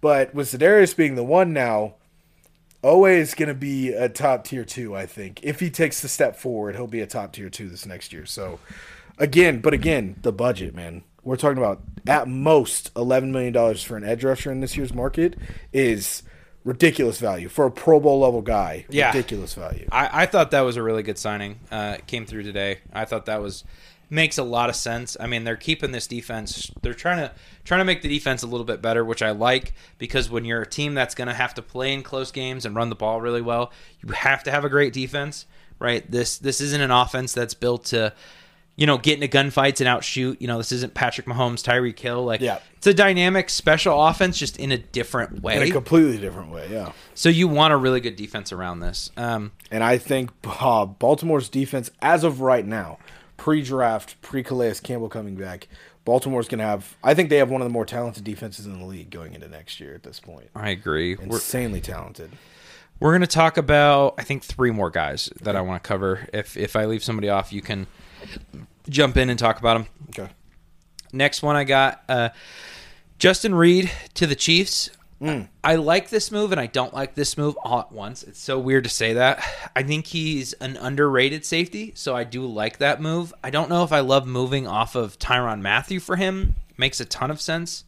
I think that question will be answered when we see how much Mathieu gets. That's if it's a high price tag, you're like, okay, I see why. Yeah. If Tyrann Mathieu falls anywhere close, within $2-3 million of Justin Reed, I think it makes a lot of sense. Chiefs have this weird pattern of moving off of safeties at the peak of their career, or just outside of it, because they did the same thing to Eric Berry. So it's interesting. I don't know if they know something about Tyrann Mathieu that we don't, but it's interesting because that guy felt like he was the heart and soul of that defense. And it's always scary to lose, your kind of defensive captain there. But yeah, I would agree. I think Justin Reed got slept on because he played in Houston, and Houston stinks. So yeah, I would agree with you, 100%. All right, next guy I want to talk about, and I think this is a really good signing as well. Russell Gage to Tampa Bay for 3 years, $30 million. In a lot of ways, it makes a ton of sense, right? Because you want your number 3 guy to be a really strong, solid guy. Mm-hmm. And with them losing Antonio Brown, he's going to fill a very important role. Like, he might be the 3rd or 4th best option on this. He was the number 2 guy in Atlanta and performed really well. So I think it makes a lot of sense for Tampa Bay to go get him. Yeah, the only thing that doesn't make a super ton of sense is $10 million a year, but you don't think he's worth $10 million a year? I wouldn't say in that offense, no, because like you said, he's going to be a 3rd option now. Pending that Chris Godwin doesn't re-sign this year after playing on the tag for a year, this is probably a great deal because I guarantee you, as a 2 in that system, he's an animal and well worth $10 million a year. It's true. But I don't know if they'll get the production out of him. And you also have to think that as much as he's the 3rd option amongst receivers, if Rob Gronkowski doesn't retire, he's the 4th option of that offense, passing-wise at least. Yeah, there's a very real chance that that's true. I mean, Rob is pretty inconsistent. He's at an age where he's getting hurt a lot, but true. I don't know. For $10 million, it feels like pretty low risk, and I feel like it's a tradable contract at the end of the day. I would agree with that. Yeah, that's definitely a big part of it. That's the thing is, like, if they feel like they're over their skis at any point, they can go on and move on from this contract. So it's not Christian Kirk. So yes, that's true. They did not pay Christian Kirk $20 million. They couldn't afford to, anyways. Okay, I want to talk about this one. CJ Uzama. Thank you. See, I knew I was going to say that wrong, so I immediately made eye contact. Signing with the Jets for 3 years, $24 million. What do you think? Do you think there's value there? Did that make a lot of sense to you? I think it did, honestly. It doesn't make sense why you'd leave Cincinnati. He was a very, very big vocal part of that team. I know he's a huge locker room guy. They loved him in Cincinnati. And I know his play only really started to get recognized this year. He's been steady and doesn't feel like a guy that's going to fall off after getting paid. I don't think he's going to jump into the top 10 or top 5 category by any stretch. But a guy that's going to come in and hopefully be a reliable option for Zach Wilson, that's always a plus. So, I mean, if you would have rather asked me if I'd rather them do this or go pay Christian Kirk $20 million, I'd rather do this 10 out of 10 times. Yeah, I mean, I get that. I just don't. Or even Zay Jones or Russell Gage's contract. I'd rather have Uzama at this price tag. Really? Wow, that's surprising. How much did he get paid? 3 years? How much was it? 29? Hang on, I'm looking at it. It's 3 years, $24 million, so $8 million. Yeah, I would rather have Uzama on the Jets than paying the contract that other guys got. I mean, you look at it like it's a good contract and a bad contract all at once. So, I mean, his contract, he's getting more per year than Darren Waller is, which is crazy. More than Tyler Higbee. Darren Waller on a rookie deal or no? No, Darren Waller's like 30. You got to remember he got... Yeah, I forgot he played. He was drafted by us. I knew that. And Darren Waller's not a free agent until 2024, which is nuts. But then you look at like some guys that it reminds me of the Austin Hooper deal. That's what it reminds me of. Ooh. Of kind of a middle of the road quarterback who maybe benefited from who his quarterback was in the system he played in. Mm-hmm. And then now he's going to a team where are we going to see the benefits? He's not going to benefit as much from the system. Is he still going to kind of be that guy? I don't know. I mean, at the same time, you look at other people, it's like, he's better than Logan Thomas, and he's making less money per year. He's better than Evan Ingram, and he's making less money per year, even though it's a one-year deal. I mean, Austin Hooper, we just talked about, got $10.5 million. So I don't think it's too huge of a deal where you can really regret it a lot. Right. Like 24 over 3 is what, like $8 million a year? $8 million a year, yeah. It's not a ton where I'm like, God, we are getting boned by this contract right now. Christian Kirk feels like that. Zay Jones, who also signed in Jacksonville. So we got to talk about I don't think there was. I looked through the list. I don't think there's any other free agents I want to talk about. I just want to talk about Jacksonville as a whole right now. Okay, that's fine. Do you have anybody left before we no, that was it. That was all I had there. Okay. So That is A-okay with me. So let's look at I'm going to pull up just Jacksonville's team. We're going to not probably individually talk about every guy they signed. Do you want me to just run through the list real quick? Yeah, just pair them all together, just the Jags guys. Okay, Christian Kirk, Brandon Scherff, who we talked about, the Hawaiian guy that we talked about. Yep. Foley. Fatzakui. Darius Williams, Zay Jones, Miles Jack, DJ Chark, Evan Ingram, AJ Cann. This is so weird. Oh, so it pulled up guys that have left. Oh, shoot. I didn't even notice that. That's my bad. Christian Kirk, Brandon Scherff, Foyesade Oluwakin, Foley Fatzakui, Darius Williams, Zay Jones, Evan Ingram, and that's it. That's it, yep. And they still have Andrew Norwell, I think, is a key guy that they need to bring back. It's their left guard. So they paid Christian Kirk and made him the second highest paid receiver in the NFL. Paid Brandon Scherff. I like him a lot. I like Oluwakin, maybe a tad bit overpaid. Fatzakui, Foley to me is weird because I don't see him as he's getting 10 a year. Mm-hmm. That was kind of their default deal that they handed out. It was like 3-year, 25 to 30 million. They handed out a lot of 3-year deals, which is smart. You know what lines up with that? We got to pay Trevor Lawrence. All these guys got to fall off. Yeah. But just a lot of guys that they signed, and I'm just sure. Do you like it or do you not like it? I don't. Most of them I don't. And that's interesting because I do like this. I like Scherff and I like Oluwakin. I don't really like anybody else. I mean, there's some. I mean, Evan Ingram is kind of, the upside, like, oh, this guy is so close, but he drops the ball too much. Yeah, Evan Ingram is a receiving tight end that can't catch the ball. That's an issue. For 1 year and $9 million, I mean, again, now if that was nothing to lose. If that was 4 years at that price tag, I'd be like, yeah, what are we doing? Fire the GM. But I thought this was they didn't go out and get anyone flash. They didn't go too crazy. I mean, besides Christian Kirk, that's so hard to say. Like, I was like, yeah, they didn't go too crazy. Christian Kirk was an insane deal. I have no idea why they gave that deal. Outside of that, they kind of got some okay value, I feel like. Zay Jones is another horrible one, in my opinion. Zay Jones has never had over 600 receiving yards in his career. I don't know why they felt so set on going out and getting wide receivers. It's like, that's not where you need to be focused. Oh, right I now. know. You know what this free agency looks like to me? What? This looks like a GM who has a brand new head coach and knows that if they don't perform this year, he's the one that's getting canned, not the head coach. Oh, 100%. I mean, you can't fire Doug Peterson after a single year. No. After he's won a Super Bowl. And you can't. So when you look at this is a guy that's like, well, I don't want to get to the offseason and be like, we canned you because you don't like to spend any money. I don't know why you didn't gun after anybody. Like, just go sign Odell to that deal, not fucking Christian Kirk. Go sign Russell Gage to that deal, not Zay Jones. And it's like you look at their contracts overall, and it's not like they're in a crazy spot either. Like, that's the thing to me that's super intriguing. I do find it funny that I find it crazy that nobody wanted to trade for Miles Jack. I do find that surprising, in my opinion. But what's the cap next year? Do you know off the top of your head? Oh, God. 215, 220, something like that, I thought. So it's at 205. They have 205 right now. So yeah, it increases by like $5 or $10 million a year, basically, steadily at this point. Except last year. But, yeah, I mean, they're not in a bad spot. I mean, they're not paying anyone besides Christian Kirk like crazy, insane money. How much does Marvin Jones do? His base salary is $4.9 million, so his cap hit's like 8.7. So not bad at all. Not a terrible value there. But when you look at that receiving core now, Christian Kirk gets 20, Marvin Jones gets 8, Zay Jones gets 8.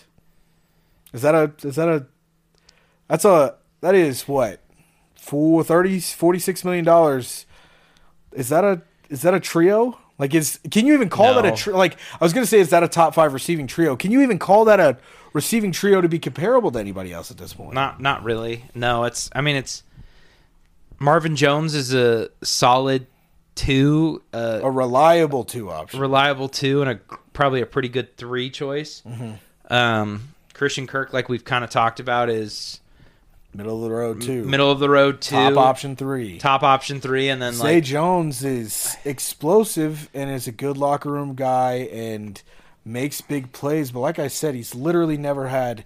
I think he's had 2 600-yard seasons. He's never gone over 700 receiving yards in his career. He's played for 5 or 6 years too. I'm not talking about a guy that's played 2 years. Yeah, I mean it. I think they'll be better next year because of these moves. I don't love these deals long term. Like, it'll be better because they don't have to deal with fucking Urban Meyer. Yeah, I mean that'll be an instant upgrade. This is a team that was net positive before the offseason started. By losing Meyer and adding Doug Peterson. I'm curious to see what they do in the draft. Tackles. This is a team that should be in the Teron Armstead hunt, but I think they burned all their money on Christian Kirk at this point.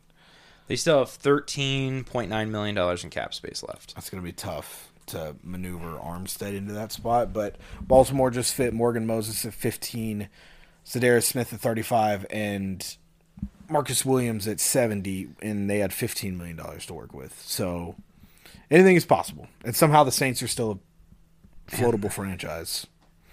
Man, somehow. Who do you think their biggest, like one of their bigger dead cap hits are? The Jags? Yeah. Joe Schobert. Really? Yeah. They traded him to Pittsburgh last year. Yeah, he's got a $9.9 million dead cap number on him. I feel like Nick Foles has got to be high. It's not even on there. Maybe his dead cap lies with who signed him to the big deal? I thought Jags. It was Jags, yeah. But I wonder if they got like all that taken over when they traded him to Nick Foles Chicago? Or something. But yeah. Yeah, I mean, I'm not going to say it was awful, but it wasn't great either. Like it was kind of okay. It's hard to sit there and be like, this was okay, or even this was good, when you have to sit there and look at Christian Kirk. If you cut Christian Kirk off the top of this, honestly, it's pretty solid. Like I said, I like Scherf, I like Oluwakin. I'm not a huge Zay Jones guy, but it's not terrible if he can live up to some type of ceiling. And Fatsuski's not bad. It's just he's not a 10-a-year guy to me. He's a 6-a-year guy, not a 10. I want to compare him to somebody who I think they should have emulated more. Let's talk about what the Chargers did, right? Mm-hmm. So you go out and get a one cornerback, which we've decided, whether how good you think J.C. Jackson, what he's worth, whatever. He's a number one elite cornerback, right? Yeah, without 100%. Question. 5 years, $82 million. They went and got Sebastian Joseph at D tackle. He's a great run stopper. He's going to fit well in the middle of all those edge rushers. This guy I haven't heard of. They signed a long snapper. Oh, just kidding. He left. I forget that this website does that. Nice. But the Khalil Mack trade happened. And then you go and get Khalil Mack. It's like, so they added an elite corner, a really good pass rusher, and some D tackle help. So those are the kind of moves you want to go out and get. Like you want a game changer on their defense because they really don't have one right now on defense, right? Like who is their go-to guy? I mean, their highest paid guy is Shaquille Griffin. I was like, you talking about Jacksonville? Yeah, it's like the Chargers have 2 game changer guys. Yeah, they have Derwin James and they had T.J. Watt, and then they went and added 2 more pieces to that defense. Yeah. So they looked at it and said, okay, our offense is good right now. And of course, this doesn't show that they re-signed Mike Williams. But again, another one that would have made sense for, you know what I mean? I'd rather pay I would rather have that Mike Williams deal, even though I don't love that. I'd rather have that deal than Christian Kirk. 110%. It's just, it never looks good when your biggest splash is a receiver, and it's not a top 5 receiver. And then you pay him like a top 5 receiver. There's a lot of layers there, and none of them are good. So they should have looked at the Chargers offseason, man, and said, man, we should try to shoot to do something like that. Instead, they just decided to make whatever the hell they wanted to, yeah. Like I said, I love Oluwakin and I love Scherf, but the rest of it is meh. At best to me, yeah. I love those 2, and obviously Kirk is horrible. So yeah. Watch him come out and play like a top 10 receiver next year. I know. Watch Trevor Lawrence just makes him a fucking top 10 receiver. You're like, fuck! He's like Cooper. He turns into Cooper Kupp, and you're like... just unguardable. And you're like, what has this become? Like, what has this turned into? So, yeah, that'd be nuts. That would be nuts. Just saw Owen's arm in the window and freaked out a little bit. What the fuck is that? Yeah. You want to talk about the NBA now? I feel like, is there any trades that we didn't get a chance to talk about at all? I mean, we haven't talked about the Khalil Mack trade, so we can jump into that. I feel like that's a good one to talk about. Small bridge. I love that trade. I do too. I think it's a win-win for both sides, honestly. You think it's a win for? I mean, Chicago is in full. It's not a win. It's not a loss. Yeah, I mean, it is nice to get that off your books. Chicago breaks even. They free up money. They get an extra second round pick. I feel like he's worth a first, but not Chicago's first. He's worth like pick 28 to 32, but Chicago obviously doesn't hold those picks at all. So it wasn't a huge. I'm definitely not mad at it by any stretch. Let's see. Here we go. Let's look at some trades here. Oh, Alex Cappa was another free agent signing. He's a guard in Tampa last year. Probably, honestly, their fourth or fifth best lineman, but still very serviceable. He signed with the Bengals. It's going to be the Bengals signed another offensive lineman too. I can't remember who it was. But the Bengals have decided that they're going to take quantity over quality, I think, at when it comes to their offensive line. They also got Ted Karras to a 3-year contract, which 2 guys that aren't like top 10 at their positions or anything like that, but 2 guys that are going to be very solid rotational guys. I thought they were going to be on the Teron Armstead sweepstakes, and who knows, they might still be, but I'm curious to see who wins it and how much it's going to be for them. You got some trades for us? I'm trying to pull it up. I went to the NFL's website and I was like, oh, this will be super easy to track. Well, of course, none of the trades are official yet, so you can't even. I think the Carson Wentz one is the only one that I've seen that was made official. No, well, it's not official because you can't. Today's the first day you could actually process them. Yeah, I thought I saw a tweet that one had been processed. Well, not according to the NFL's website. Let's talk about the Amari Cooper deal. We kind of touched on it a little bit. Yeah, I've got him pulled up now. People are really dogging on Cleveland for taking this. I don't get it. Like Amari Cooper, no, we did talk about Amari Cooper last time. I think actually. No, I don't think we did last week because that trade didn't come through. I thought I could be wrong. It? Okay. We talked about it on Sunday when we hung out. Oh, maybe that's what I'm thinking. Today, I think. Yeah, that might be. Sorry, it all gets blurred. It's honestly recording this is just like sitting down and talking with Owen. 100%. If you wonder what it's like to hang out with us, like we went bowling with a group of people and we spent probably like 30 minutes of us just having a conversation talking about NFL moves. Yep. So that's exactly what you get when it comes to just us hanging out. But 100%. I thought it was really smart. Like for a 5th and a 6th rounder, I know the Amari Cooper contract probably is one of those ones that you go, I don't know, is he... It's not super long. It's not super long. You only got a couple years left. So that's why for me, if I'm Cleveland, I love it, right? Like you just lost your top 2 receivers. Would you take Amari Cooper or Odell Beckham Jr. right now? That's tough. Really? I would take Amari Cooper. Not considering price tags at all? No. Just as your number 1 wide receiver. Would you say Amari Cooper is an upgrade over OBJ? Yeah, I would say so. I don't think it's a large margin, but I would say yes, definitely yes. Is he an upgrade over Jarvis Landry? 100%. Exactly. 127%. So therefore, the Cleveland Browns wide receiver room got better by making this trade, right? Yep. And they're gonna let obviously Jarvis Landry lose this year. So don't love their 2 spot when it comes to wide receiver. But I like Anthony Schwartz a little bit. He's their slot kind of guy. Yeah. Donovan Peoples-Jones isn't bad. I think he plays there. But definitely a team that's probably going to address receiver in free agency or in the draft.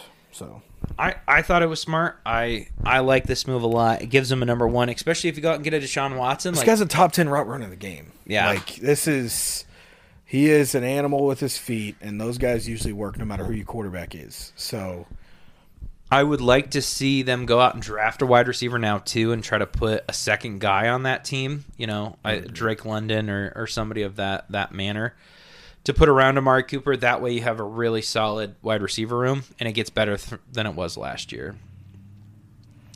Let's talk about Colts. Get Yannick Ngakoue for Rocky Sin. I don't know. The Colts are just being so weird with some of the moves they're making. I like the overall value of. I think Ngakoue is a better player right now than Rocky Sin. Mm-hmm. I just don't know. Like, what does this really add to this Colts team? They did need edge rusher, but they literally spent their top 2 picks on edge rushers last year. Yeah. So like this move happening also means that they failed in the draft last year is the issue. So, I don't know. Not terrible, but. I know Rocky Sin was a Colts favorite. They felt like he was really underrated and didn't get enough playing time, and now he's no longer there. Yeah. And the Raiders get a guy that they thought they were going to have in Damon Arnette. So let's we'll hit some 2 quick hitters here. Patriots trade Shaq Mason away to Tampa Bay for a 5th-round pick. They trade Chase Wilson away for Mac Wilson. Couple of thoughts. People have asked me, like, oh, what do you think about them trading Shaq Mason away? We always seem to be able to figure out the offensive line. Like, there's 2 spots that I don't ever really worry about in New England. It's offensive line and any defensive player. Because for some reason, Bill Belichick... That is quite literally like 17 of the 22 guys you put out. Yeah. I'm always worried about quarterback, running back, wide receiver. Like, those are like always the spots. 16 of the 22 guys you trot out on a Sunday. Yeah. You're like fucking Bill figured out. Tight end, I'm a little worried about most of the time, but it's like, tight end, we're pretty solid right now. So, I mean, for Bill, there's a reason he's getting rid of Shake. Man, I want to call him Shake. It's Shaq Mason. There we go. There's a reason that he's moving on from him. He had a good year last year, so I don't love the value we got back. Yeah. I'd rather keep him for a 5th-rounder, but... I'm mad. He must see something. Why are you mad? Because I would have given up a 4th-rounder for him. And I would have arguably given up a 3rd-rounder for the guy. I'm surprised there wasn't a bigger market. You would think that, a Cincinnati would want to jump in on this. I like Tampa. Look at that. They lost. I just talked about Alex Kappa going to Cincinnati. Boom. They upgraded. Yeah. That offensive line is so... Well, actually, Ali Marpet did retire. I did forget about that. So that definitely stings. But if Marpet didn't retire, Tristan Wirfs is probably a top 10 guy at his position. Ryan Jensen is a top 5 center. Shaq Mason's probably a top 10, top 15 guard. And then you have just your 5th lineman. It's like you don't have to be an earth-shatteringly good guy at the 5th lineman. So I like this a lot for Tampa. Reunion between Shaq Mason and Tom Brady. Yeah, it makes sense. Probably like a rookie Shaq Mason, but... Shaq Mason, maybe. Shaq Mason, I feel like he's been there a while. He's probably been in the league for 4 or 5 years now. Far as, the Chase Winovich trade, he showed a lot of upside in his rookie year. Like, honestly, a surprising amount of upside for me.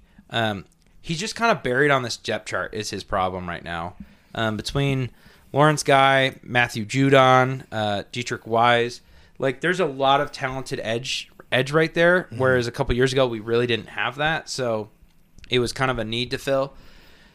Mac Wilson is the one that everyone's dogging on. Bill Belichick must have scouted this guy and talked to Nick Saban and is like got his mouth watering over it. He's a fast, athletic linebacker, and I think that New England likes guys that just fit their scheme. And obviously, if they went and got him, this fits the scheme. And again, you're taking a guy that's buried on the depth chart and getting somebody that's going to play. Right. It's a win. Now, it's automatically a win. Right now, our only official linebacker, middle linebacker, inside linebacker, whatever you want to call it, is Dante Hightower. Yeah. So I like the ad. Another Alabama player, welcome to New England. We're just hucked full of them right now. Yeah, Baltimore's the same way. It's Alabama and OU are the 2 teams that fill up all of Baltimore's spots the most. So I feel like that's all the big trades. Was there... That's pretty much every trade. I'm looking at it. We talked about Denver. We just talked about Khalil Mack. We talked about Carson Wentz. Yep. Felt weird. Didn't make a lot of sense. Yeah. So. Again, it feels like more of an off-the-field trade, if anything. So, yeah, I think that's it. Into the NBA? Into the NBA. You want to read an ad? Yeah, before we get there, another quick word. This ad comes to you from KiwiCo. They believe that creative confidence helps kids think big and act like creators and producers instead of just consumers. KiwiCo had a deep appreciation for the creative hands-on projects that encourage this kind of thinking, but as a parent, most often found that my best intentions fell short. KiwiCo was created to celebrate kids' natural creativity and curiosity while helping parents who want to bring enriching experiences to their children. KiwiCo wants to make it fun, easy, and delightful for families to spend time building, exploring, and creating together.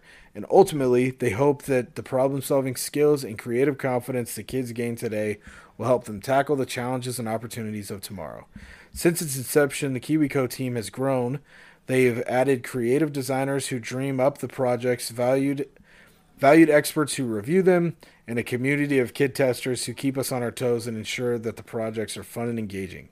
KiwiCo is excited to have the opportunity to deliver these experiences to the creative kids in your life. So, make sure you guys go check out KiwiCo today. Please do. On to the NBA. We've got some looser topics, Yeah. I feel like we needed. Last week was a tougher episode. We really dug in. Real rigorous. Yeah, and I feel like we spent a lot of time on that and was really well thought out. And we spent. It was pretty intense. So when it comes to the NBA, we're going to be a little bit lighter this time. Pop breaks the all-time regular season record, so I think that's for wins, good. Right? For wins, yep. So I think we don't have to talk about that a lot. It's just that's a quick hit there, but I think that's a really cool thing. It's well deserved. I think he's the greatest head coach of all time. So Really? I do believe so. Interesting. Why do you think that? I don't know. I've never been a huge Phil Jackson guy, to be honest. Why is that? I feel like, I don't know, it's tough to say that and then turn around and say that about Popovich and not loop him into the same category. You've got to have really great players to be a great all-time coach. Ooh, excuse me. Now, mind you, Phil Jackson has had, in our opinions, 2 top 5 guys of all time. In my opinion, 2 top 3 guys of all time. Right. And I was kind of trying to be vague for a purpose. And then one of those team had 2 top 10 guys. Did you have Shaq in your top 10? I believe so. Yeah, I think so. If he wasn't 10, he was nowhere. He was 11. Yeah, so he had. Because I know KD was 12. Point being, he's had the luxury of coaching 3 top 15 guys of all time. 100%. I feel like Pop did more with more average players. Like, I think he elevated Tony Parker to a really high level. Elevated Manu Ginobili. Yeah, Manu Ginobili was able to take some pieces and really build them. Found Kawhi Leonard in the middle of the first round and turned him into LeBron's worst nightmare in the 2014 finals. To me, that'll be like the biggest what if that's out there is what if Kawhi had stayed? Like, what kind of team could Pop have built around Kawhi Leonard? No, the thing is, I don't think Kawhi Leonard was Pop's kind of superstar, is part of the reason why he left. I think Pop needs a leader, kind of, a guy with a voice, a strong guy. Is Tim Duncan a vocal guy? I don't know. It seems weird. You say he's not a vocal guy, but no one ever... Kawhi Leonard gets called out for his leadership qualities all the time. Whereas, that never really happened with Tim Duncan. I felt like maybe Tim Duncan was the kind of guy who only said something when it needed to be said. And Tim Duncan, with nothing else, had a great relationship with the 2 stars around him in Tony Parker and Manu Ginobili. Right. He knew how to at least manage 2 relationships. Maybe that's all he needed. I don't know. I really like Eric Spoelstra because he's one of those guys that when he had really great players, he was able to elevate them. And when he's had good players, he's been able to also elevate them. You know what I mean? This Heat team's best player is Jimmy Butler. They're the best team. They're the 1 seed in the East. They're the 1 seed in the East right now. I feel like he's one of those guys who's done a lot with what he's had. Now, the difference is there's coaches who have done that who aren't to that same level. Like Billy Donovan, and he's not even in the conversation for the greatest coach of all time. I'm just kind of obviously on a side note to kind of strengthen my point here. Billy Donovan is a really good coach if you have average players. He's like a Tom Thibodeau where he can take, C+ guys and make them B+ guys, maybe A- guys. You know what I mean? We've seen Billy Donovan, what he's done this year in Chicago. We saw what Tom Thibodeau did last year in New York. Brad Stevens is another example of, a guy who can take C+ guys and make them B+ guys, right? Boston was at their best when they didn't have a superstar team, and when they did, they stunk. Yeah. Spoelstra's also one of the few guys to ever survive LeBron James coming to town. It's true. And not being canned. Because there's carnage afterwards. Whenever that man leaves, there's bad contracts and because guess what? He elevates everyone around him, at least on the court. So we're like, well, fuck. I got to give Tristan Thompson $80 million. I don't want to lose him. And then LeBron leaves the year after, and you're like, fuck, he is nowhere near as good anymore. It also puts you in a win now mode immediately. You get him, and you're like, okay, we have to have him. We're in win now mode, so it makes sense. But I think it's good for Pop. I mean, he's definitely without argument a top 3 coach of all time. Yeah, 100%. So I'm happy for him. I think it's cool. I think this is probably his last year coaching in San Antonio. I'm sure he'll retire. I'd love to see him coach the Lakers or something crazy like that next year. It would be. I don't think that'll happen, but I wanted LeBron James in San Antonio so bad before he landed in LA. That could have been cool. That would have been so cool. Are you kidding me? Especially because it would have been cool to see the power dynamic. Because can he can he force the Spurs into win now mode where they give up such a young core to go get superstars? Is that possible with Pop there? Also, just Pop's mind and LeBron's mind on the same team would have been nuts. Pop is probably one of the few guys in the league right now that LeBron would have to respect his coaching. 100%. I think. I mean, maybe I'm wrong, but I would guess that would be like one of the few guys where LeBron's going to go, okay. And if there's not a ton, that's the one. That's the one. Yeah. Yeah. I don't think Frank Vogel really controls that team all that much. I think young LeBron may not have liked it. I think LeBron is not old enough, being 37 effing years old, that he is now he's an old man mentally to where he's like, I'm really good. Mentally, I'm one of the best, if not the best player of all time when it comes to IQ. This is probably the only effort that I've been able to sit across the table from and feel like he's on the same level. And I feel like you would respect that, whereas maybe a younger Bron coming out of Cleveland or out of Miami may have been like, you don't fucking know as much as me. I don't care what you have to say. Right. So I feel like it would have fit so much better, but I really wanted to see it because it would have just been such a cool dynamic. Well, and they would be the best elevation team out there. So Pop would elevate the people around LeBron while LeBron's doing it. So it's like, oh my God. It'd be really Johnson an all-star. Right. Exactly. Right there. Like, 2 years out of schedule. What would happen there? It would just always be really interesting to me. I wanted that so bad. You have no idea. But next one we got here is, let's talk about, we're a little bit late to this. I know people have already kind of, been on the subject and kind of moved on. But people comparing Harden to Embiid to Shaq and Kobe is maybe one of the most atrocious things that I've ever heard. I mean, we've talked about the legacies that Shaq and Kobe have already. Yeah. Maybe Harden in Houston, like prime Houston Harden. Not even close. I think he's somewhat close to Kobe Bryant. That guy did average 35 a game in a year. But Embiid and Shaquille O'Neal are nowhere near on the same playing field. That is where the dissension to me falls. And that's weird because I'm the opposite. I think Embiid is closer to Shaq than Harden ever will be to Kobe. I think Harden now, I agree that Harden now there's a bigger gap between Harden now and Kobe than there is Embiid and Shaq. But when you put all four guys in their prime, I think the gap is bigger between Shaq and Embiid. And that's one of the biggest differences here, too, is like Shaq and Kobe played with each other in their primes, where Embiid is in his prime and Harden is not. Yeah, at the beginning of their primes. And Harden is still an extremely talented player. Really good player. I think he's leading the league in assists right now, I believe. I could be wrong. He still puts up 18, 19. I don't know what his averages are since he's got to Philly. Probably close to 20 a night now. But Shaq and Kobe, Kobe was like 23 years old when Shaq was there. Like, they were young. Forget the fucking prime. They were like entering their prime. Shaq was in his prime. I do think Lakers Shaq is the best version of him, and probably if you take just, if you're allowed to cut up guys' careers and extend it for a full length, I think Lakers Shaq is probably the best center of all time. If he played at that level the way he did for 10 to 15 years, that's the greatest center of all time. I don't even really think it's that close to me. 100%. I think Shaq is the greatest center of all time. I don't know who I think it's interesting you bring that up. I think center is by far and away the hardest position to nail down who the best is of all time. That's always the problem with Shaq. Like, Shaq has to be a top 10 player because if you were to do a Mount Rushmore, if you were to do your greatest starting five of all time, I don't know how you put anyone at center besides Shaquille O'Neal.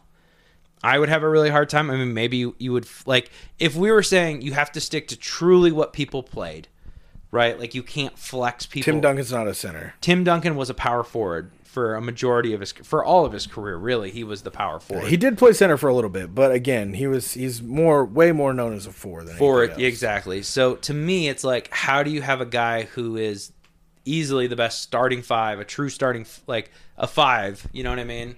Like, how do you have him outside your top 10 if he's the best center of all time? Yeah, because, everybody puts Kareem up there, but no one ever picks Kareem when you're picking a starting five. Right. Because, like I said, what does everyone say? Do they say Shaq or do they say Lakers Shaq? Lakers Shaq is the most dominant force that's ever been captured by a lens on a basketball court, I think. So, the center is so hard because you look at best point guard, Magic Johnson, best shooting guard, Michael Jordan. Yep. Best small forward, LeBron James. Best power forward, can get iffy.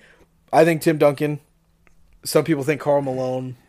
Some people, where do you fall on the power forward scale? I don't know. It's so tough because it's power forward's tough, but I think center's the toughest.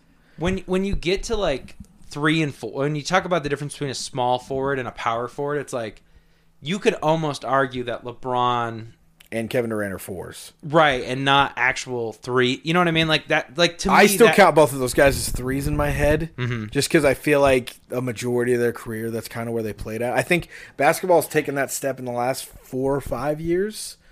I think Durant's probably played more 4 in his life than he's played 3. He was a 3 in OKC, and I think he was a 3 in Golden State, if I remember right, because I think they played Draymond at the 4, and then they had a 5. Yeah, that's true. Maybe, I don't know.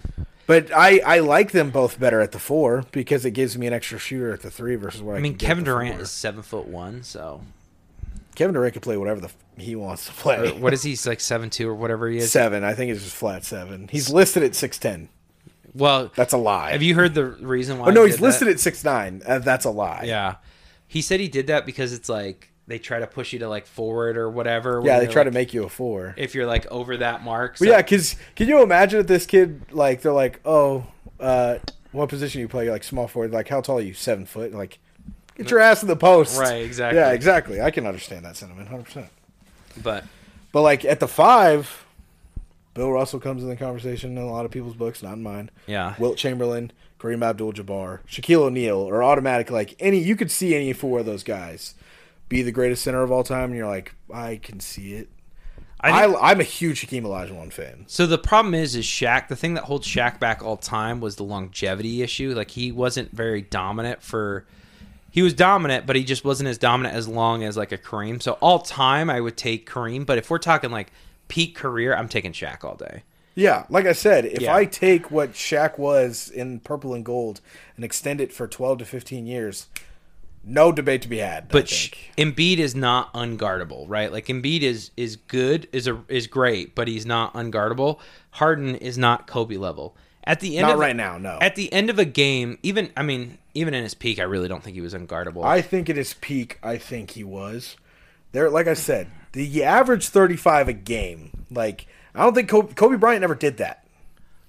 Like clutch, no. Get a bucket at the end of the game. We're not even in the same continent. We're not even on the same planet when it comes to Kobe versus Harden. Yeah, fair enough. I'm taking Kobe in that situation all day over James Harden. I would agree 100%, especially James Harden now. Not even talking about peak. And you want to get into defense? Those two defensively versus those two? I feel like they're pretty even. I don't know what you're talking about. Like Kobe is James Harden, I don't think has ever played any defense in his career. He has, but it's definitely not well documented. It's not very good. Where Kobe was at least Kobe was an all first team NBA defensive player. Kobe was a dog when it came to the defensive end. And Shaq was just so big and so powerful, he was dominant. Was there another signing? Chris Godwin got extended. He signed a full deal. Okay, that's 3 years, $60 million with the $20 million mark. With a $40 million fully guaranteed at signing. Christian Kirk or Chris Godwin? Taking Chris Godwin. I'm taking Chris Godwin all day. Not really close. But he'll be a free agent again at 29 years old. So he's going to get 2 paydays. Smart man. Smart man indeed. All right. Next thing we're going to talk about who do you think the biggest surprise this year has been? The Cavaliers. Think the Cavaliers? Yeah, that's not a team I expected to be a top 4 seed. Well, they're a 6 seed right now. Are they a 6 seed? Yeah. Still. The point stands. Not a team. That was supposed to be one of the worst teams in basketball. And they're a 6 seed, which to me, they were a 4 seed at one point in time.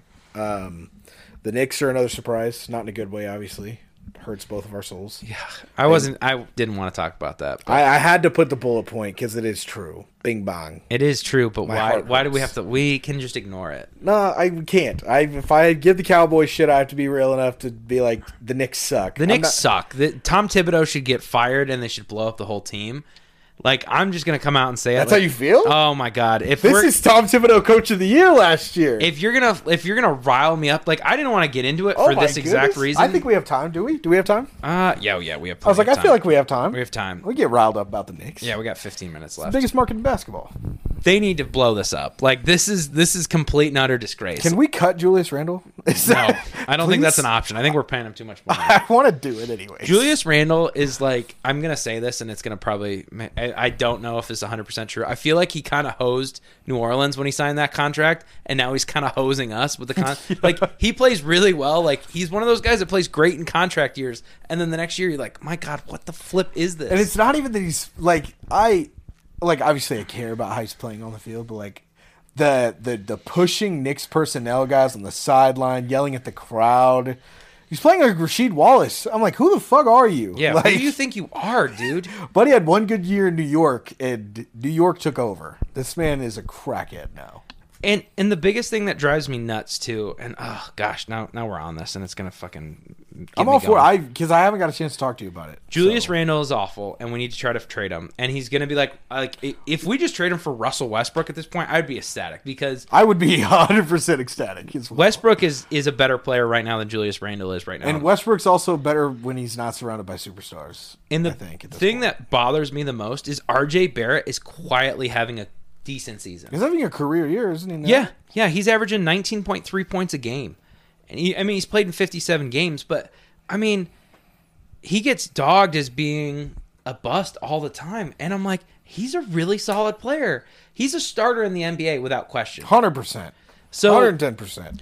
He's not the problem, but man, is this roster just poorly put together in just so many ways.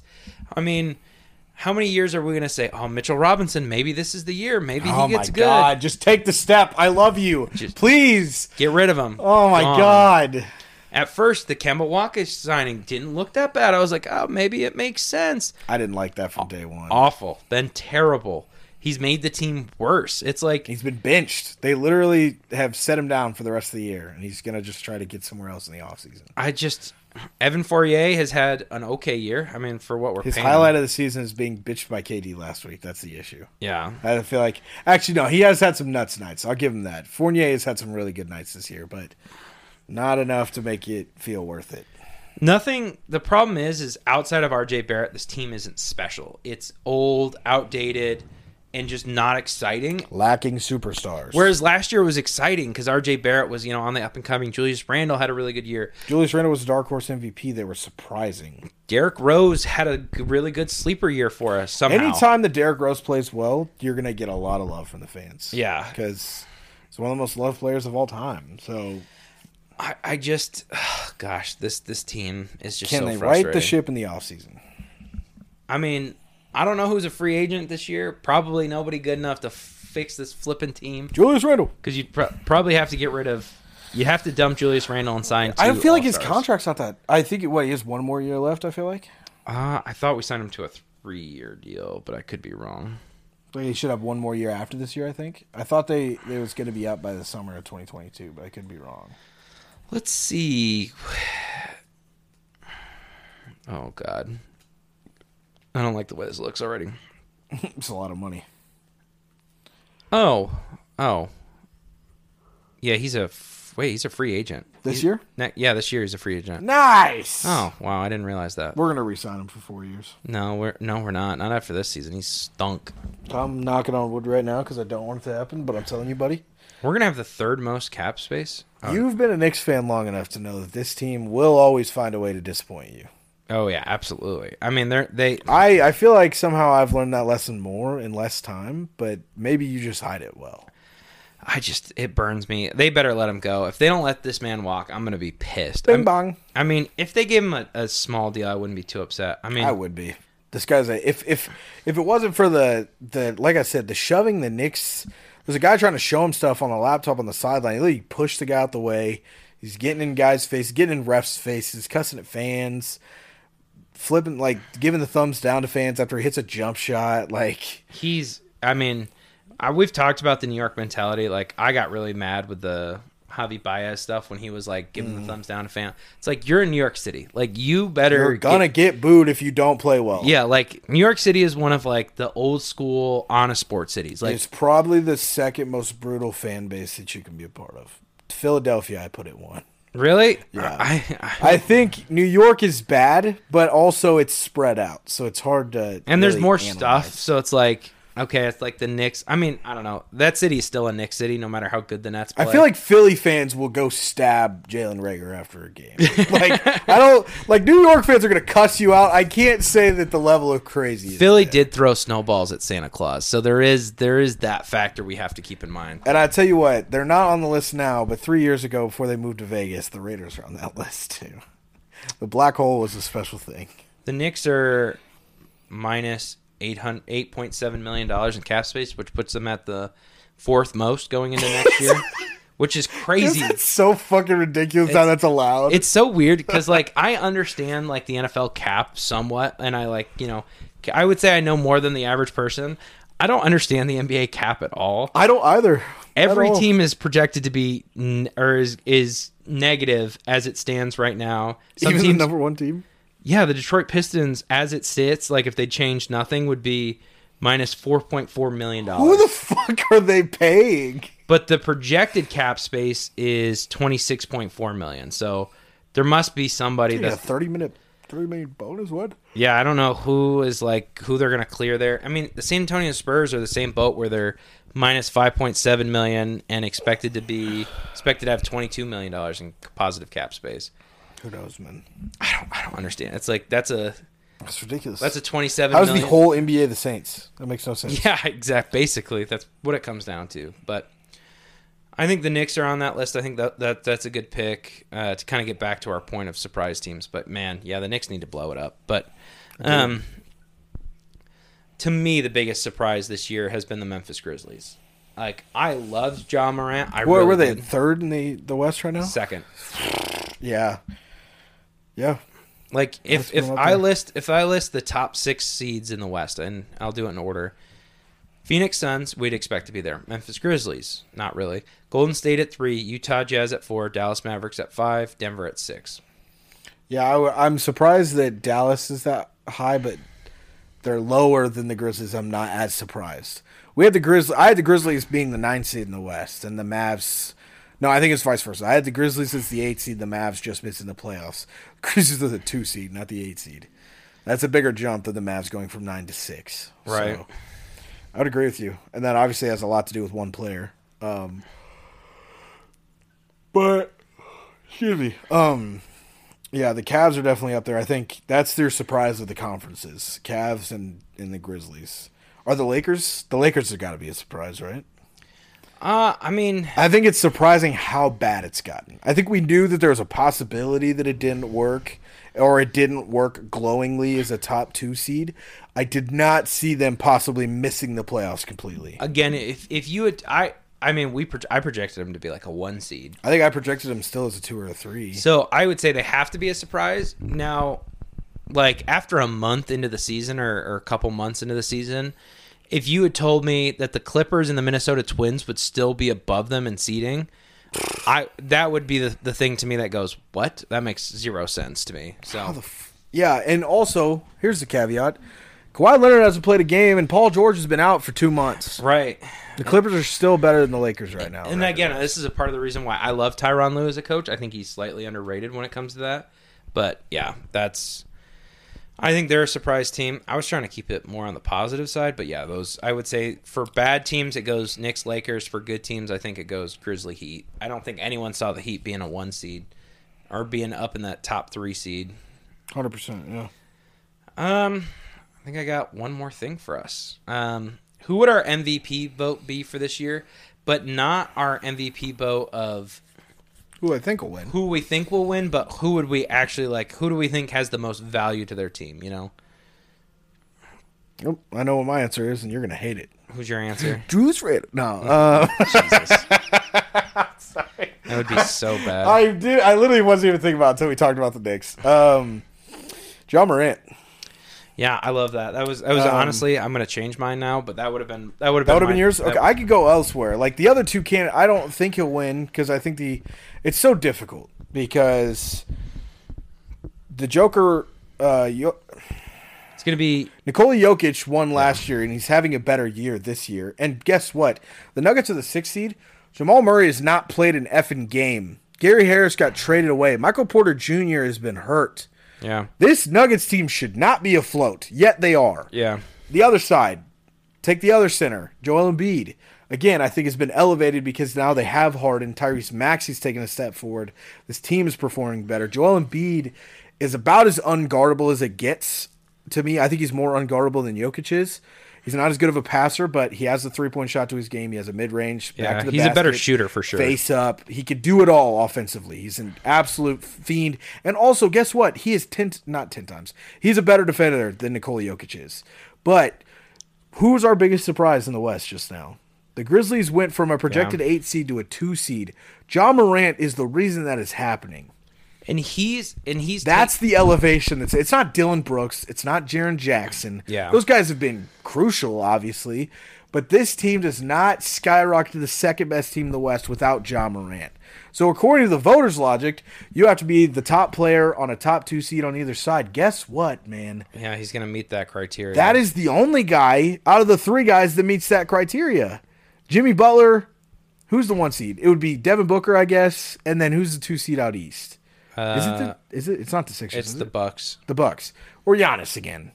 So, Ja Morant's my MVP, but I have no issue with the other 2 guys. To be honest, if it's not one of those 3 guys, I'll probably riot. To be honest with you, I think a guy who's not getting enough love, and I could put 2 guys kind of in this boat of, I think Luka's having a better year this year than he's getting credit for. I think just the Luka hype has died somewhat.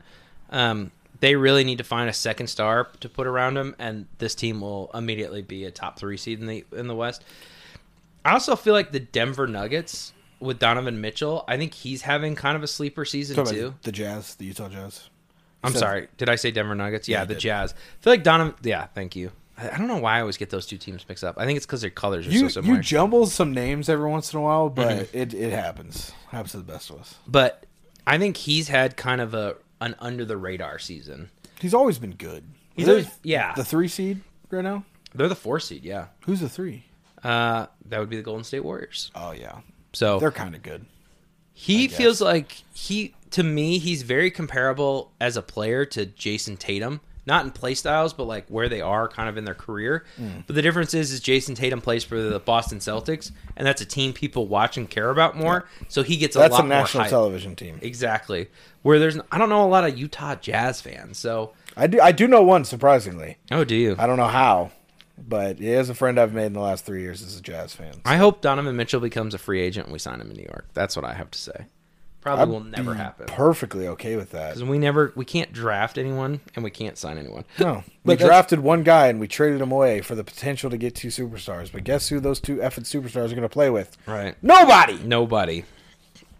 But, and I think the one that I'm going to go with, and it's going to surprise a lot of people, I'm going to go with Jimmy Butler. Like, I feel like the Heat didn't go out and really add anyone to this roster, and yet they're playing at a higher level. And I think a lot of that's due.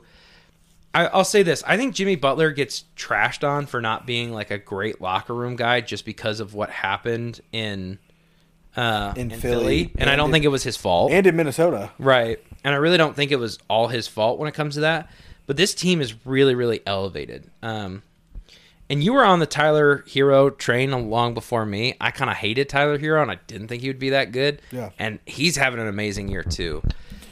It's the rotation, man. That is a team. That's the reason the Heat are good. And Jimmy Butler is the glue that holds it all together. He's the guy that I don't think Tyler Hero and Duncan Robinson are anywhere near as good as they are right now without the influence of Jimmy Butler. I agree. So you can say what you want about his issues in Minnesota and about his issues in Philly. Look where Minnesota is now. If you take the headline, they're 2 games ahead of the Lakers. You're like, wow, they're doing really good. No, they're still not in the playoffs. Are they the 8 seed or something? No, they're in the playoffs. 7 seed, 8 seed? It's because Cat dropped effing 60 points yesterday. You got to remember 10 teams make the playoffs now. Yeah, they're a 7 seed, so they would be in. So they're at the top of the play-in tournament. Still, not a team that was really well known for their success at all since he has left or beforehand. And then Philly has had plenty of locker room issues since he has left. Yeah, no, I don't think Philly was his fault at all. I look at that team and I go, yeah, I can see why it was a mess. I don't think Minnesota was either. And I know Jimmy hasn't played a lot this season. He's been hurt a lot. He has been banged up.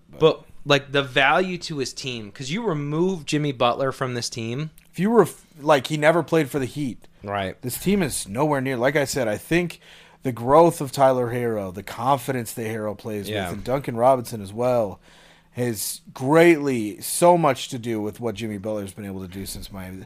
That was the team that I rooted for while I took a break away from my toxic relationship with the New York Knicks. Yeah.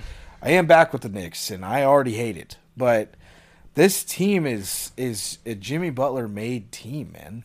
Because everything we heard, especially coming out of Minnesota, which was the first locker room that everyone felt like he alienated.